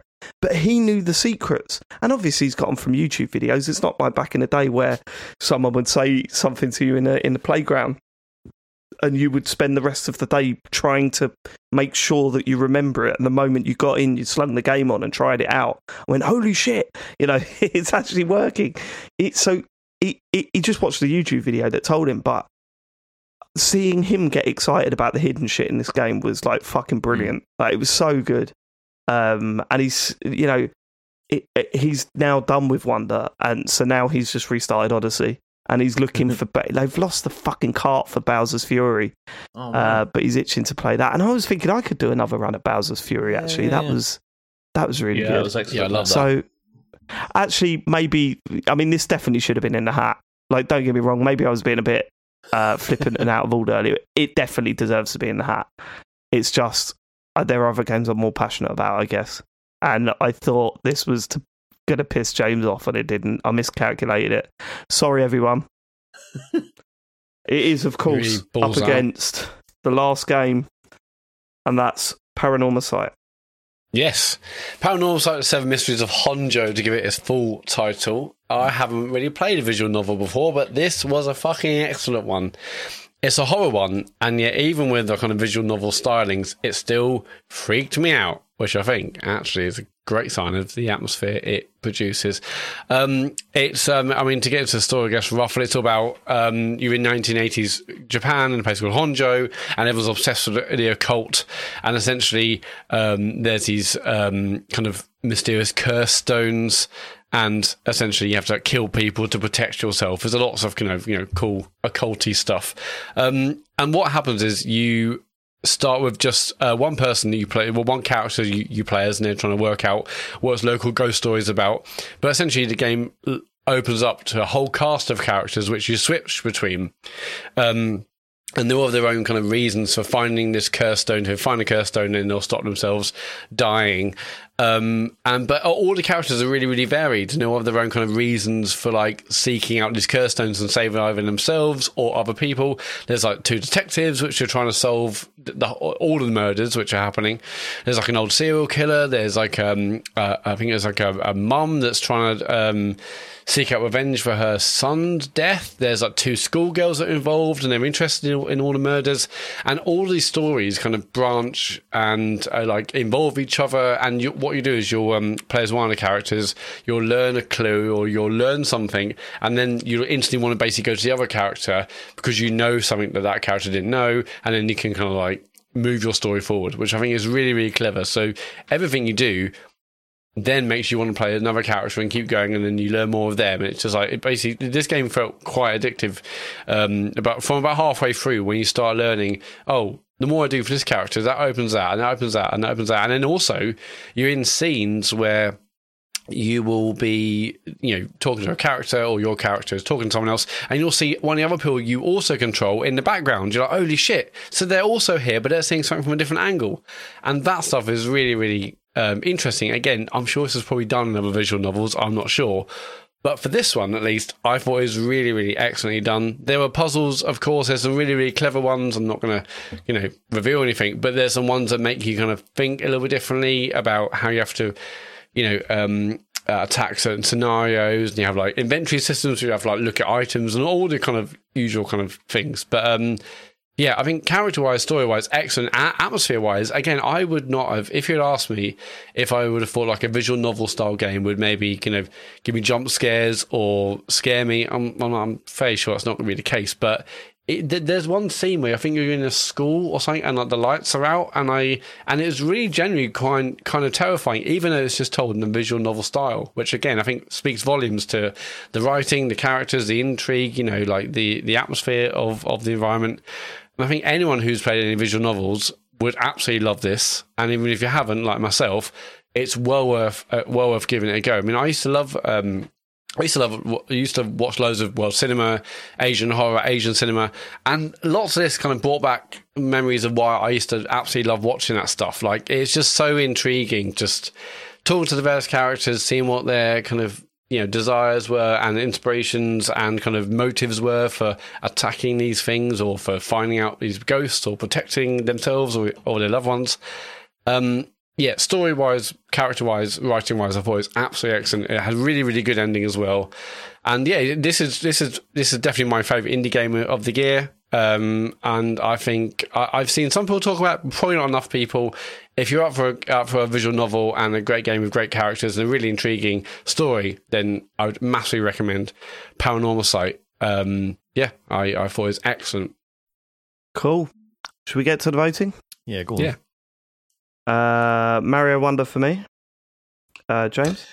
I'm not sure, actually, because I really liked the game that Matt was talking about. And He doesn't remember the name I of. can't What was remember it called? the name. Paranormal Sight. That's Brilliant. the one. Yeah, yeah. Can you do someone else? Sean, Mario. Matt, It's Paranormal Sight for me, obviously. James. See, sorry, I'm probably going to have to go for Mario Wonder because even though Arthur. it was kind of forgettable, it was still very good. At least you could remember the name of it. That's true. James, you love Paranormal Sight. I did. I thought it was really good, especially like all the branching timelines and stuff. I thought it was excellent, but I don't know. No, but you're not going to get me or Dave to turn, are you? I played a bit of it. I mean, not as good change your mind now, and I get that, but you would also fucking love this, I think. Yeah. Well, it doesn't sound like he would. Is this one of those situations where it's a decent visual novel, but you've played loads of games like this, James? Is that it? Yeah, pretty much. Right, okay. Well, no, but, I mean, lots of people are saying it's a very good game, so it's not just like, it's another one of them. Yeah, It's no, great. absolutely. It's very, very good, honestly. It's very, very good. But it's not Well, as it's good out. as a forgettable Mario game. It is out. But come It's on, out. forgettable Mario game is still amazing. Like, usually. Yeah. Yeah, I mean, true. it's hard to compare like an indie game versus like a Mario game. I get that, but Paranormal Sight is fucking excellent. Everyone should play it. I don't think it's an indie, We are is it? done with. We are down. Are we going to this? Have we stopped I now? mean, sorry, We're it's not. No, Square not Enix- now. Not fucking midnight. Square Enix published it, but Zine Inc., who made Trials of Mana, like they delivered it. I mean, who knows? It was good. We're excellent. down. We're down to quarterfinals. What do you want to Okay, do? that's round one done. I know, but things Fucking always hell. speed This goes up. quicker now. Yeah, than I know, this yeah, bit. yeah, Yeah, Yeah, yeah, this yeah, is yeah, this yeah, is the yeah. quick bit. Hopefully, right? Should we just Yeah. plow on? Yeah, Yeah, man, do it. I'm good to go. Yes, plow. Shoot. Big time. The first Shoot. I hate when you say shoot. It's like me saying, what did I say earlier that I should not? Kudos. Kudos. Cowabunga, Alright. dude. The first matchup is Viewfinder versus Alan Wake 2. Ooh. James, I want your vote first. I'm voting for Alan Wake 2. What? Yeah. After what happened? No, Yeah, but it's boy. still. Come on, Viewfinder, come on. Come on. I'm voting Viewfinder. It's brilliant. Sean? I'm going to go for Alan Wank. What? Okay. Matt? Alan Wake 2, baby. I mean, I That's also thought Viewfinder was ridiculous. excellent, but Alan Viewfinder's Wake out. 2 all the way. Yeah, I don't know about that, but fine. But, Baldur's Gate 3 versus Zelda Tears of the Kingdom. Ooh, that's a tough one. Oh, no. Shit. Well, it's easy for me. Tears of the Kingdom. Oh, it's got to be Baldur's Gate for me. 1-1. Matt? Tears of the Kingdom for me. 2-1. James? I'm going to go for Baldur's Gate, actually. Oh, it's a deadlock. Oh, baby, it's deadlock, baby. I mean, Matt, you did say Tears of the Kingdom was unmemorable. Haven't thought about it since. Total yeah, dog but shit. I I think you was- said at one point. I think you said it was shit. I Can can say I vote shit. for a game based on what, like, oh, I like that people like it. I don't know if I can.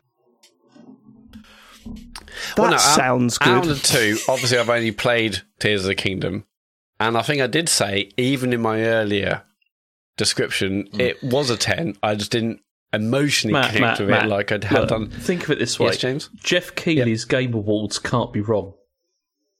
Yeah. Okay, James is pissed. You're talking to the wrong person there, James. Now, Matt, let me tell you something. It's not that bad. Jeffrey Come on. Keighley. He gets posher, doesn't he, when he drinks?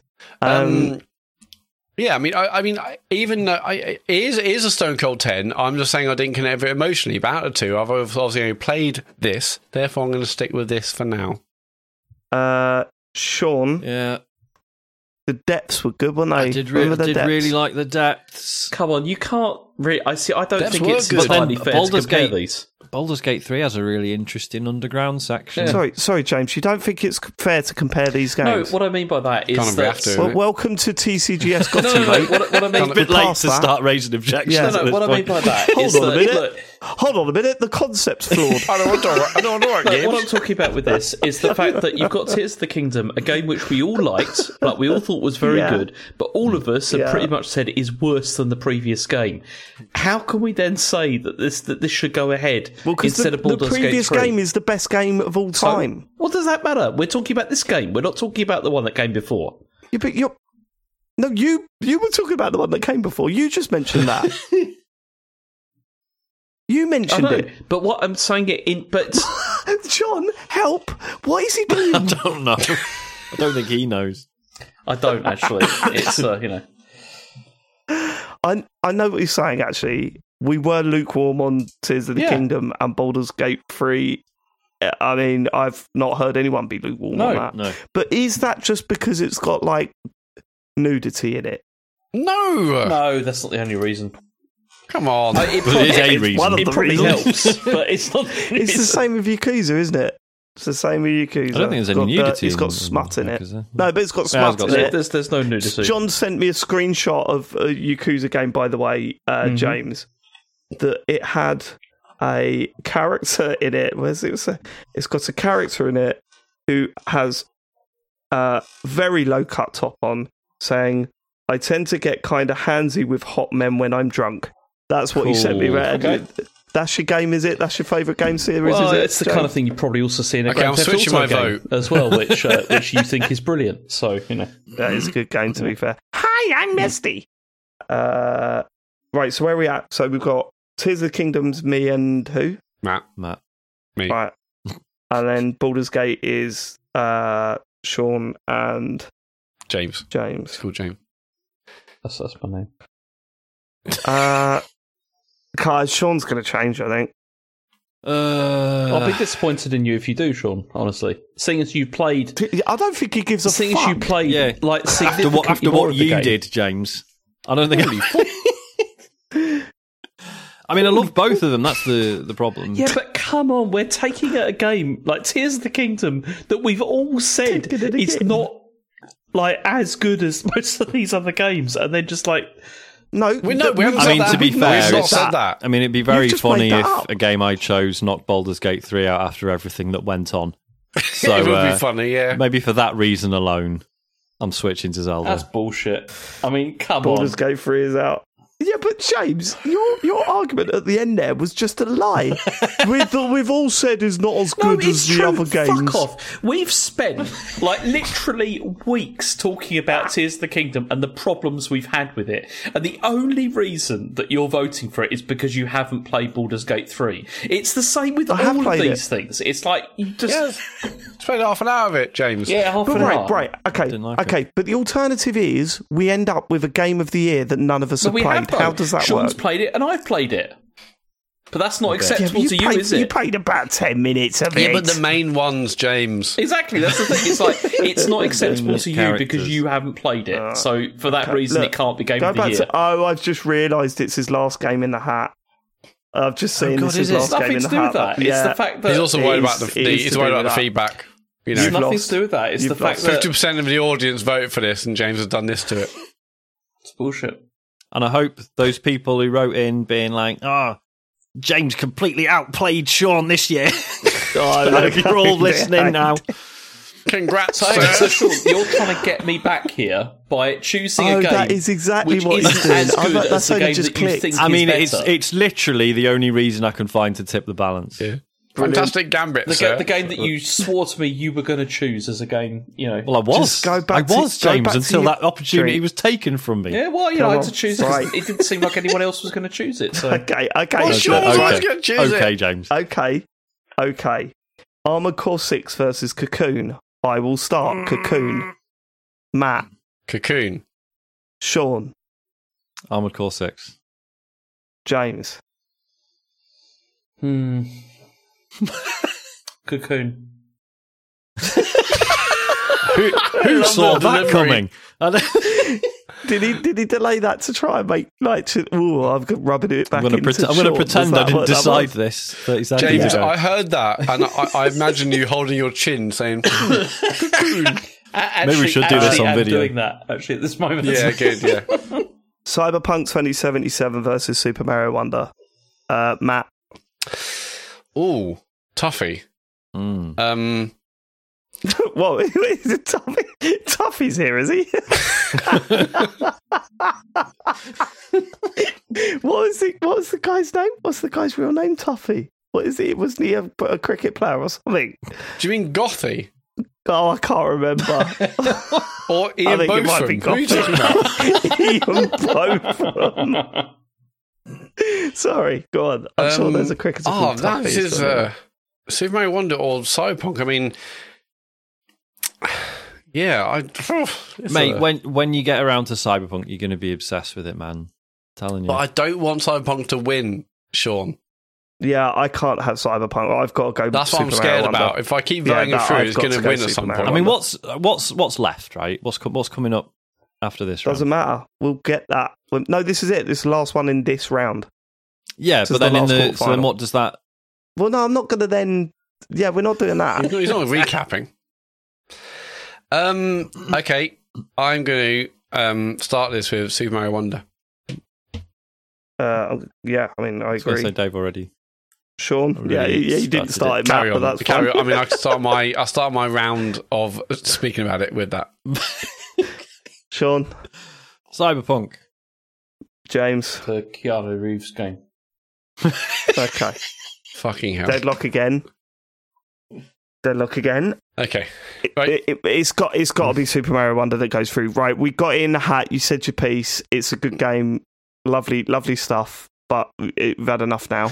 Yeah, we've had enough around. Here's my worry, right? Out of the two, I think I would probably, if I play both of them, I'd probably enjoy Cyberpunk more. There you go. But I don't want it to get any further because I'm scared what it's going to do. Yeah, the same. I'm the same. I played both of these games this year, essentially. Cyberpunk's a better game. It's a 2020 game. I can't let it go any further. But you were fine with it going through to the next round earlier on. Yeah, because we thought you throw your Hold bone. on, James, you flip-flopped on this in the last round as well, so don't give me any of that. Whatever. He's got you there, Dave. James, do you want Mario or Keanu Reeves? What's a better character for you? Keanu Reeves game. James, you know I'm not going to switch. You're going to have to. Yeah, Sean isn't budging, and me and David aren't budging. I don't want to budge either. I mean, Mario Wonder was a good game, but it was completely forgettable. But it come out this year. Crucially. So? It's game of the year. I know, but I had a lot of fun with Phantom Liberty. I thought it was very good. I swear to God, I'm just going to play Tetris from now on. Just go, well, Tetris is nominated because... The original. Okay, David, right, okay, like, if I think about the other games that are in, all them other games beat Cyberpunk. So... All right. Well, this is why I was asking. I wasn't expecting Cyberpunk to win. I want to see it go as far as it can. I wasn't expecting. Why did you have a fucking meltdown at the start of the show then? Because you were just picking on it because you thought it'd be an easy one to get out. No, I didn't. I genuinely am against having this as game of the year. I'm genuinely against having this as game of the year. Yeah, I hate it with every fibre of my being. I can see people who don't listen to the show and seeing us on Twitter announce that our game of the year is Cyberpunk 2077, and people going, "Oh, fuck off!" Nah, and I can't, and I'm with them. It would be me saying it. We're listening to the listeners now. Oh yeah, I would not be happy with that. Trackmania, that's a great game, and we can shout about that. But Cyberpunk, I was like, for fuck's sake, no way. This thing's not winning. But out of the two, it probably would be my favourite out of the two. Okay, all right. So you'd switch in your vote. Well, okay, I'll switch, but I don't want that to then. What if it knocks out one of the really good games? It's not going to get through the next round. Okay, it's not winning. Okay, in which case I'll switch my vote and I'm going to vote for Cyberpunk. Fucking ridiculous. Okay. All right. Do we need a rest before the first semi-final, or are we good? I'm all right. Yeah, I'm fine. Yeah. James is firing on all cylinders. I'm all right. First one: Alan Wake 2 versus Zelda: Tears of the Kingdom. You might as well ask me first. It's Alan Wake 2. Okay, Sean. Zelda. James. Alan Wake 2. Oh, shit. See, I'm sort of amazed Zelda got this far, because I know when we were nominating it, like everyone was saying, like, and I think testament to how good this year's been. Obviously, towards the start of the year, we were just like, haha, how's anything going to beat Zelda? Which then became, actually, it took us like 8 games before we got to Zelda in the nominations. Yeah, and I was kind of blown away that it only won 1 award at the Game Awards as well. Or maybe it wasn't blown away. Actually, maybe it's been such an incredible year, and I don't know if it has been. Everyone keeps saying that. I don't know if it has been such an incredible year. All the games we talked about have been great. Yeah, I was going to say, I mean, I haven't played Diablo or I haven't played Baldur's Gate, I haven't played Final Fantasy 16, but even I can take a step back and see all the incredible games that have been released, even if most of them... Resi 4 Remake is not in our list. I'm sorry, Adam and everyone else, I didn't nominate that, but yeah, lots of great games out there, just not all of them for me. I'm voting Zelda Tears of the Kingdom. 125 hours on that game. Yeah. Did anyone hear my phone go off then? I promise you it wasn't a deal coming through. Ding ding. Right.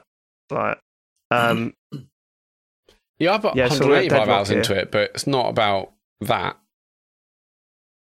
It's not about the amount of time you put into it. It's what it gets. Think of all those hours that you didn't have to think about life or... Yeah, that was nice. I like not thinking about life. I do appreciate that, actually. Yeah, good point. I'm going to switch. No, I'm not going to switch. James? Is there any chance of you switching? No, there is not. Why?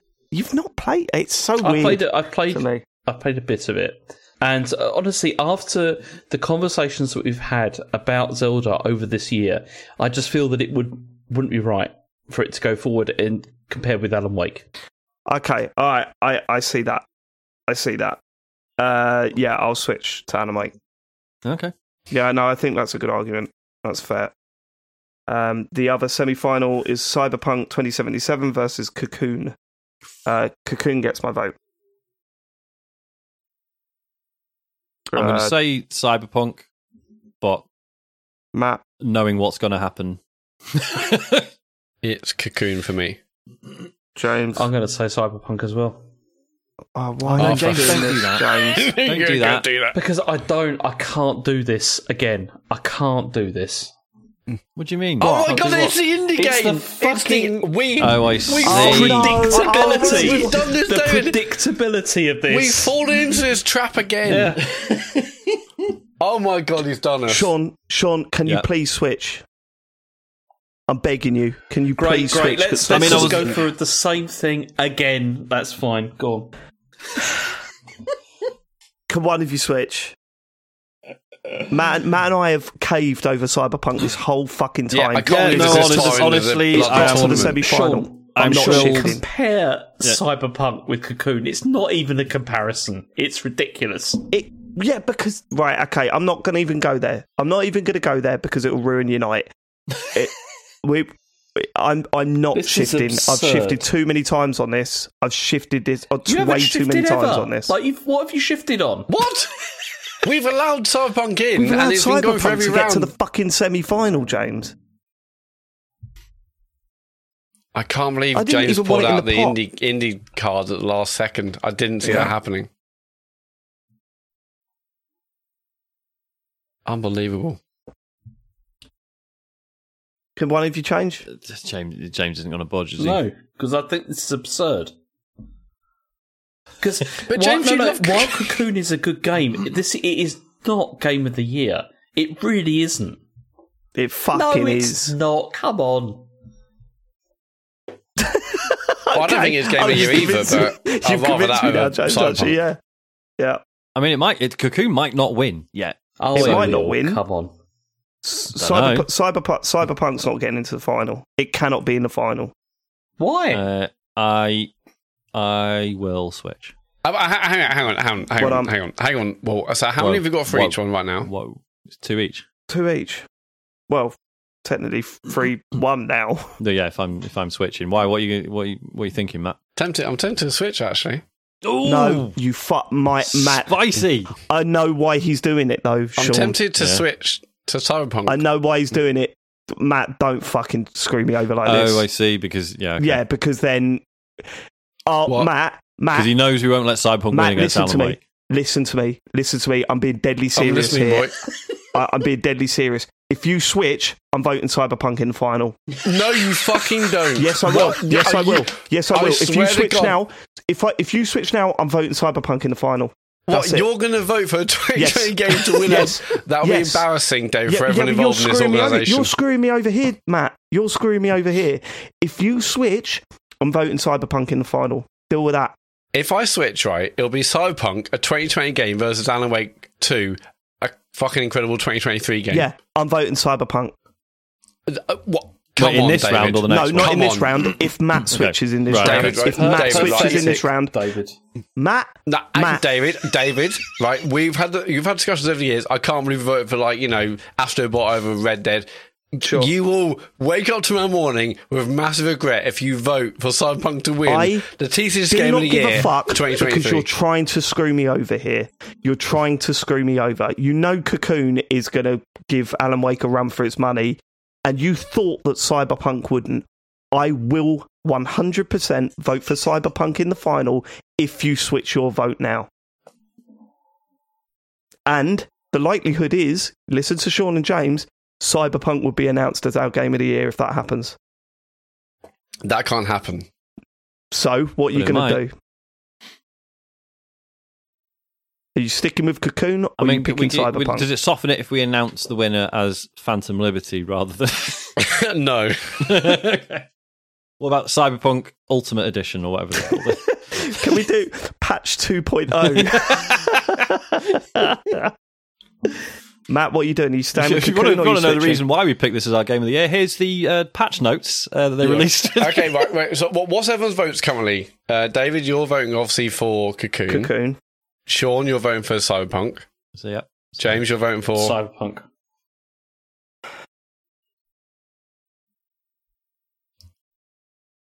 So if I vote Cocoon, it's a deadlock, and we have to discuss it. If I switch, then Cyberpunk goes through, but then it's Cyberpunk versus Alan Wake for the final. Yeah. And then David's going to switch his vote to a 2020 game that he argued about at the beginning. 100% if you screw me over in this round.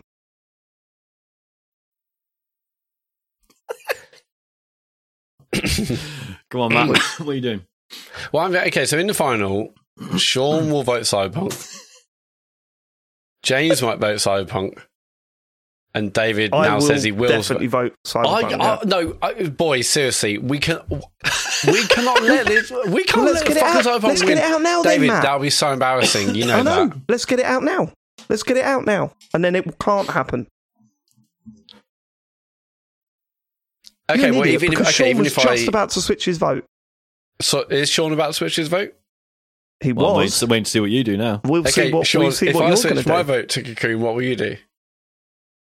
No, not. Wait, hang on. No, you're already voting for Cocoon. We're talking about whether you're switching to sides. Cocoon?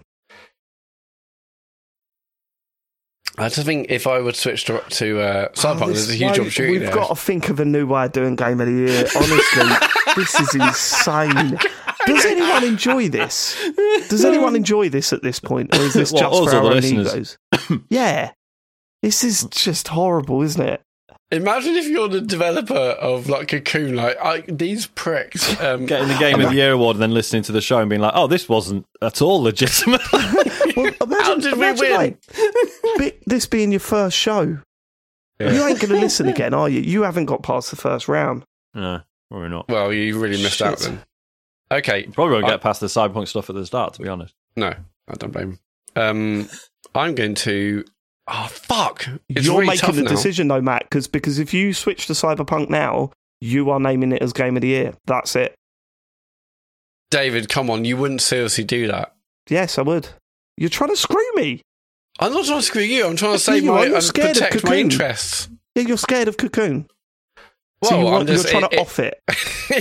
Cocoon's a stronger competitor than Cyberpunk. It's backfired. It's backfired, though, isn't it? It hasn't backfired yet. I haven't made a decision Well, yes, yet. because Cyberpunk is a bigger competitor now because I'm definitely going to vote for it in the final if you switch your vote. Okay, but if I vote for Cocoon, what will happen then?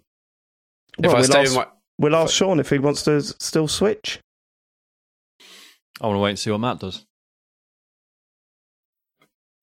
Okay. Okay, I'm going to vote for Cocoon. Sean. 100%? Yep. Then I will switch my vote to Cocoon. Oh, thank God. Oh, thank God. Cyberpunk is out. Matt, I was never going to vote for Cyberpunk in the final. Are you mad? Holy shit. I thought you were going to call my bluff. Oh, I'm sweating. There's absolutely no way I would have voted. Oh, Jesus. I mean, honestly, my heart against is Alan going. Wake, I don't think I would have either. Yeah. Oh. Oh my God. It was like I was bluffing in poker then. That's genuinely what it felt like. I had nothing and I was repping a you'd be like a massive hypocrite if you did that as well. Yeah, it wouldn't have happened. Fuck me. Whew. Okay, all right. Okay, we have our final. Alan Wake 2 versus Cocoon. We're going to take this very slowly. Okay? Matt. Alan Wake 2. Me. Cocoon. James.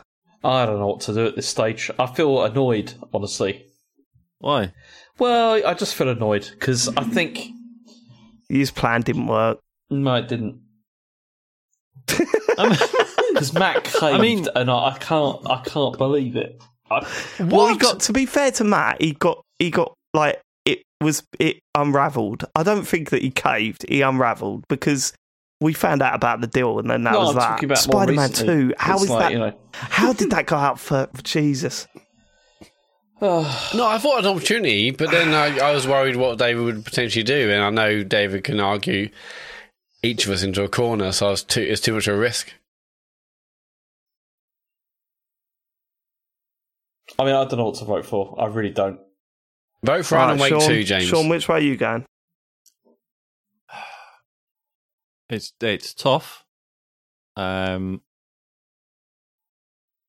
obviously it feels very silly to vote for a game that I've played like 2-3 hours of versus one that I finished and loved, but then you can't really compare them in that way. Of course not. Like I'd be delighted with either. I would actually, yeah. Yeah. I think we've got a good final. Yeah. Yeah, imagine the final was Alan Wake versus Cyberpunk. Alan Wake would have won. That's what's mad about this. If you'd have done that, yeah. It would have been. Yeah, it would have won. This is but why, at Matt, what you're cost? an idiot. Like if you'd have just done that, this would have been Alan Wake versus Cyberpunk, and you would have won. And Wake would have walked. It was not about me. It's about at what cost would it have won? You know, this is a better final. It's going to mean more. It is a better final. He's right. It is a better final. But it annoys me. You call him an idiot, James. But what does me about you is you go, we shouldn't. It's too obvious. Well, it's too obvious because it's fucking brilliant. It's a very good game, but it's not Game of the Year. It's not. You can't compare like Cocoon with something like Baldur's Gate 3 or Tears of the Kingdom or many of the other games we've chucked out here. It's ridiculous. This is. Yeah, I know. That's what the show is, James. I don't know why this has suddenly come to light now. This is like the sixth one of these we've done. We always get to the point where whatever indie game you've played, we end up having to vote for like Game of the Year, and it's ridiculous. That's bollocks. No, that's bollocks. Well, make a change, James. Yeah, speak out and vote for Alan Wake 2. James, that's bullshit. What won last year? Death's Door. Was it last year, Death's Door? No. Citizen Sleeper, no, mate. it didn't. Citizen Sleeper. Which is a fucking I hadn't even banger. played that game. So let's not talk bollocks. Oh, it's whatever indie game you play. No, it's not. We haven't had it before then. Death's Door was one, right? I'll give you that. But the ones before that was what? Tears of the Kingdom, Breath of the Wild. Yeah, but like Death's Door and Hades feel like Hades, two of the most unanimous, like sincere ones. Yes, exactly. They were very good games, but Cocoon is not on their level. I would argue as well. I don't agree with that. Cocoon is incredible. Come on, it's good, but it's not that. Well, I think you know which way you're voting then. I don't know, but that's the problem, because I haven't played enough of Alan Wake 2 and I haven't finished Cocoon. I mean, you are going to love Alan Wake, though. You didn't finish Cocoon. Oh, wait, you didn't finish Cocoon? What? No, I did. Yeah. Oh, right. Oh, You literally just said you didn't. So that's No, I weird. said I didn't finish Alan Wake 2. Yeah, and then you said, and I didn't finish I did Cocoon. finish. Did I did trust me. finish Cocoon. but James, yeah. All your speech you just made, brilliant. So then vote with your feet and vote, Shut up, Matt. vote Alan Wake 2. All that speech you made, brilliant. Right, I'm voting Alan Wake. Fuck off, Sean. Yeah, You know sure. what? I'm voting Alan Wake as well. Yay! Sean, that's ridiculous. It's not. Come It's on. really It not. is. Yeah. Like, I No, this really is love it, this is it, Cocoon, right. but like, Sean, you've done it because all your mates are saying how great Alan Wake is.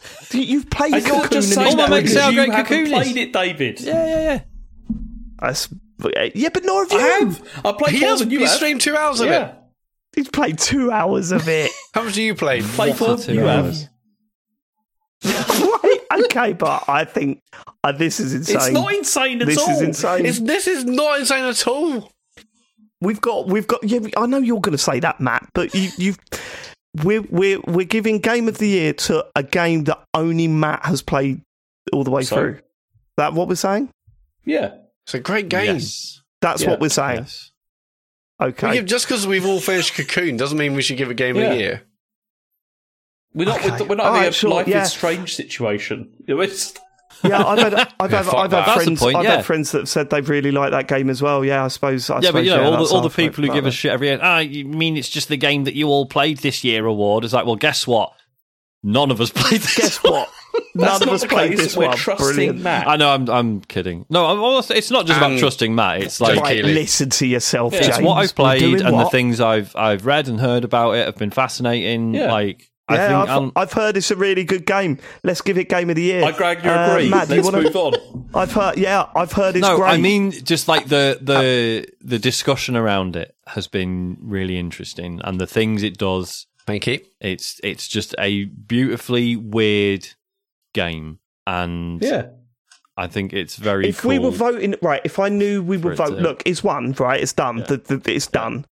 If I knew we were voting on the discussion around games rather than the games themselves, then Baldur's Gate 3 should have won. That's No, He I didn't take- want I to take- go I through take- that, did did you, this. David? I take your point. I'm just saying. Well, I didn't want Alan Wake to win either. I know James. you, Do you you know what I wanted mean? your indie game darling again to win, but it didn't this time, did it? Fuck you. Here we go. You want to top down indie game, darling? It never does. It never does. There's been 2 games out of the 6 or 7 that we've done of these that have been indie games that I Yeah. like. Like, I don't. No, get what to be your clear, I'm just beef saying, like, is. in the case of Alan Wake, I just obviously, in lieu of me not playing as much of it as I would have liked, I'm just saying that. It's like, I'm not saying, like, oh, I've heard this is good. Like, I've loved what I've played of it. I think it's really interesting. And I'm going to make this one final point, Sean. I'm going to make this one final point about how against I am this decision, like where we've got to, how bad this is, Yeah. right? You ready for Yeah. this? Yeah? Alan Wake would have gone out had they not made that deal. Well, I mean, that you'll never know sort of that. sums up. Spider-Man 2 would have got through. You'll Alan never Wake know would have that, gone out David. first round. certain about that. Of course we know for certain. You both unravelled and went, oh yeah, no, we made this deal so that David, I I would said vote for... nothing about any of that. So there we go. There we go. Not only have we named a game of the year that only one of us has played through, right? We've also named a game of the year that only went through because Matt made a deal with James. Well done. That's gone. Work up the art, Matt. Work up the artwork. Come on, Dave, that's funny. Get as that well. on Twitter. Doodling. Congratulations. Congratulations. Why, do you want to announce it, Matt? You know, it's It's a shame For to the end reasons the that I show just this way. said. Got to say. For the reasons that I just said. It's supposed to be a James. celebration of the best games. yeah, not- yeah. Yeah, but this has been a horrible year for Game of the Year for us. But you maybe. because your personal picks didn't get through. It's a shame, isn't it? Yeah. Because Well, they got Flipperbobble didn't they win. got fucking further than yours, James. I'll tell you that. For starters, you were immune and you barely got to the fucking I quarterfinals. don't care. It's fine. Okay, TCGS Game of the Year for 2023 is Alan Wake 2.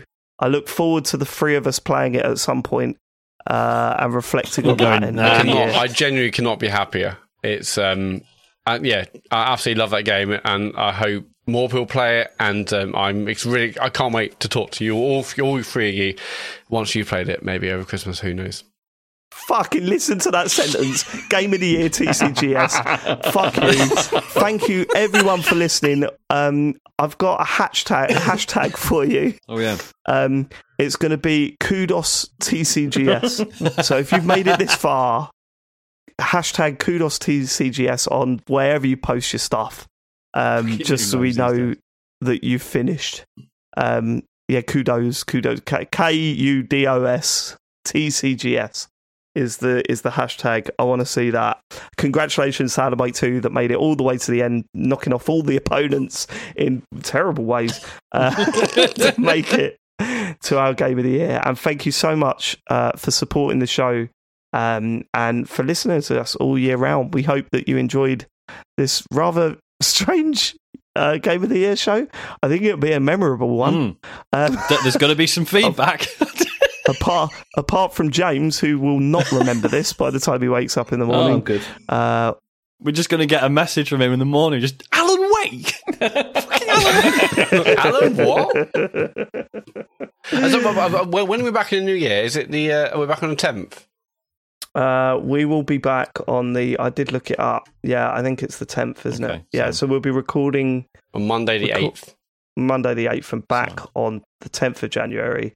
We hope you have a wonderful Christmas and a very happy New Year.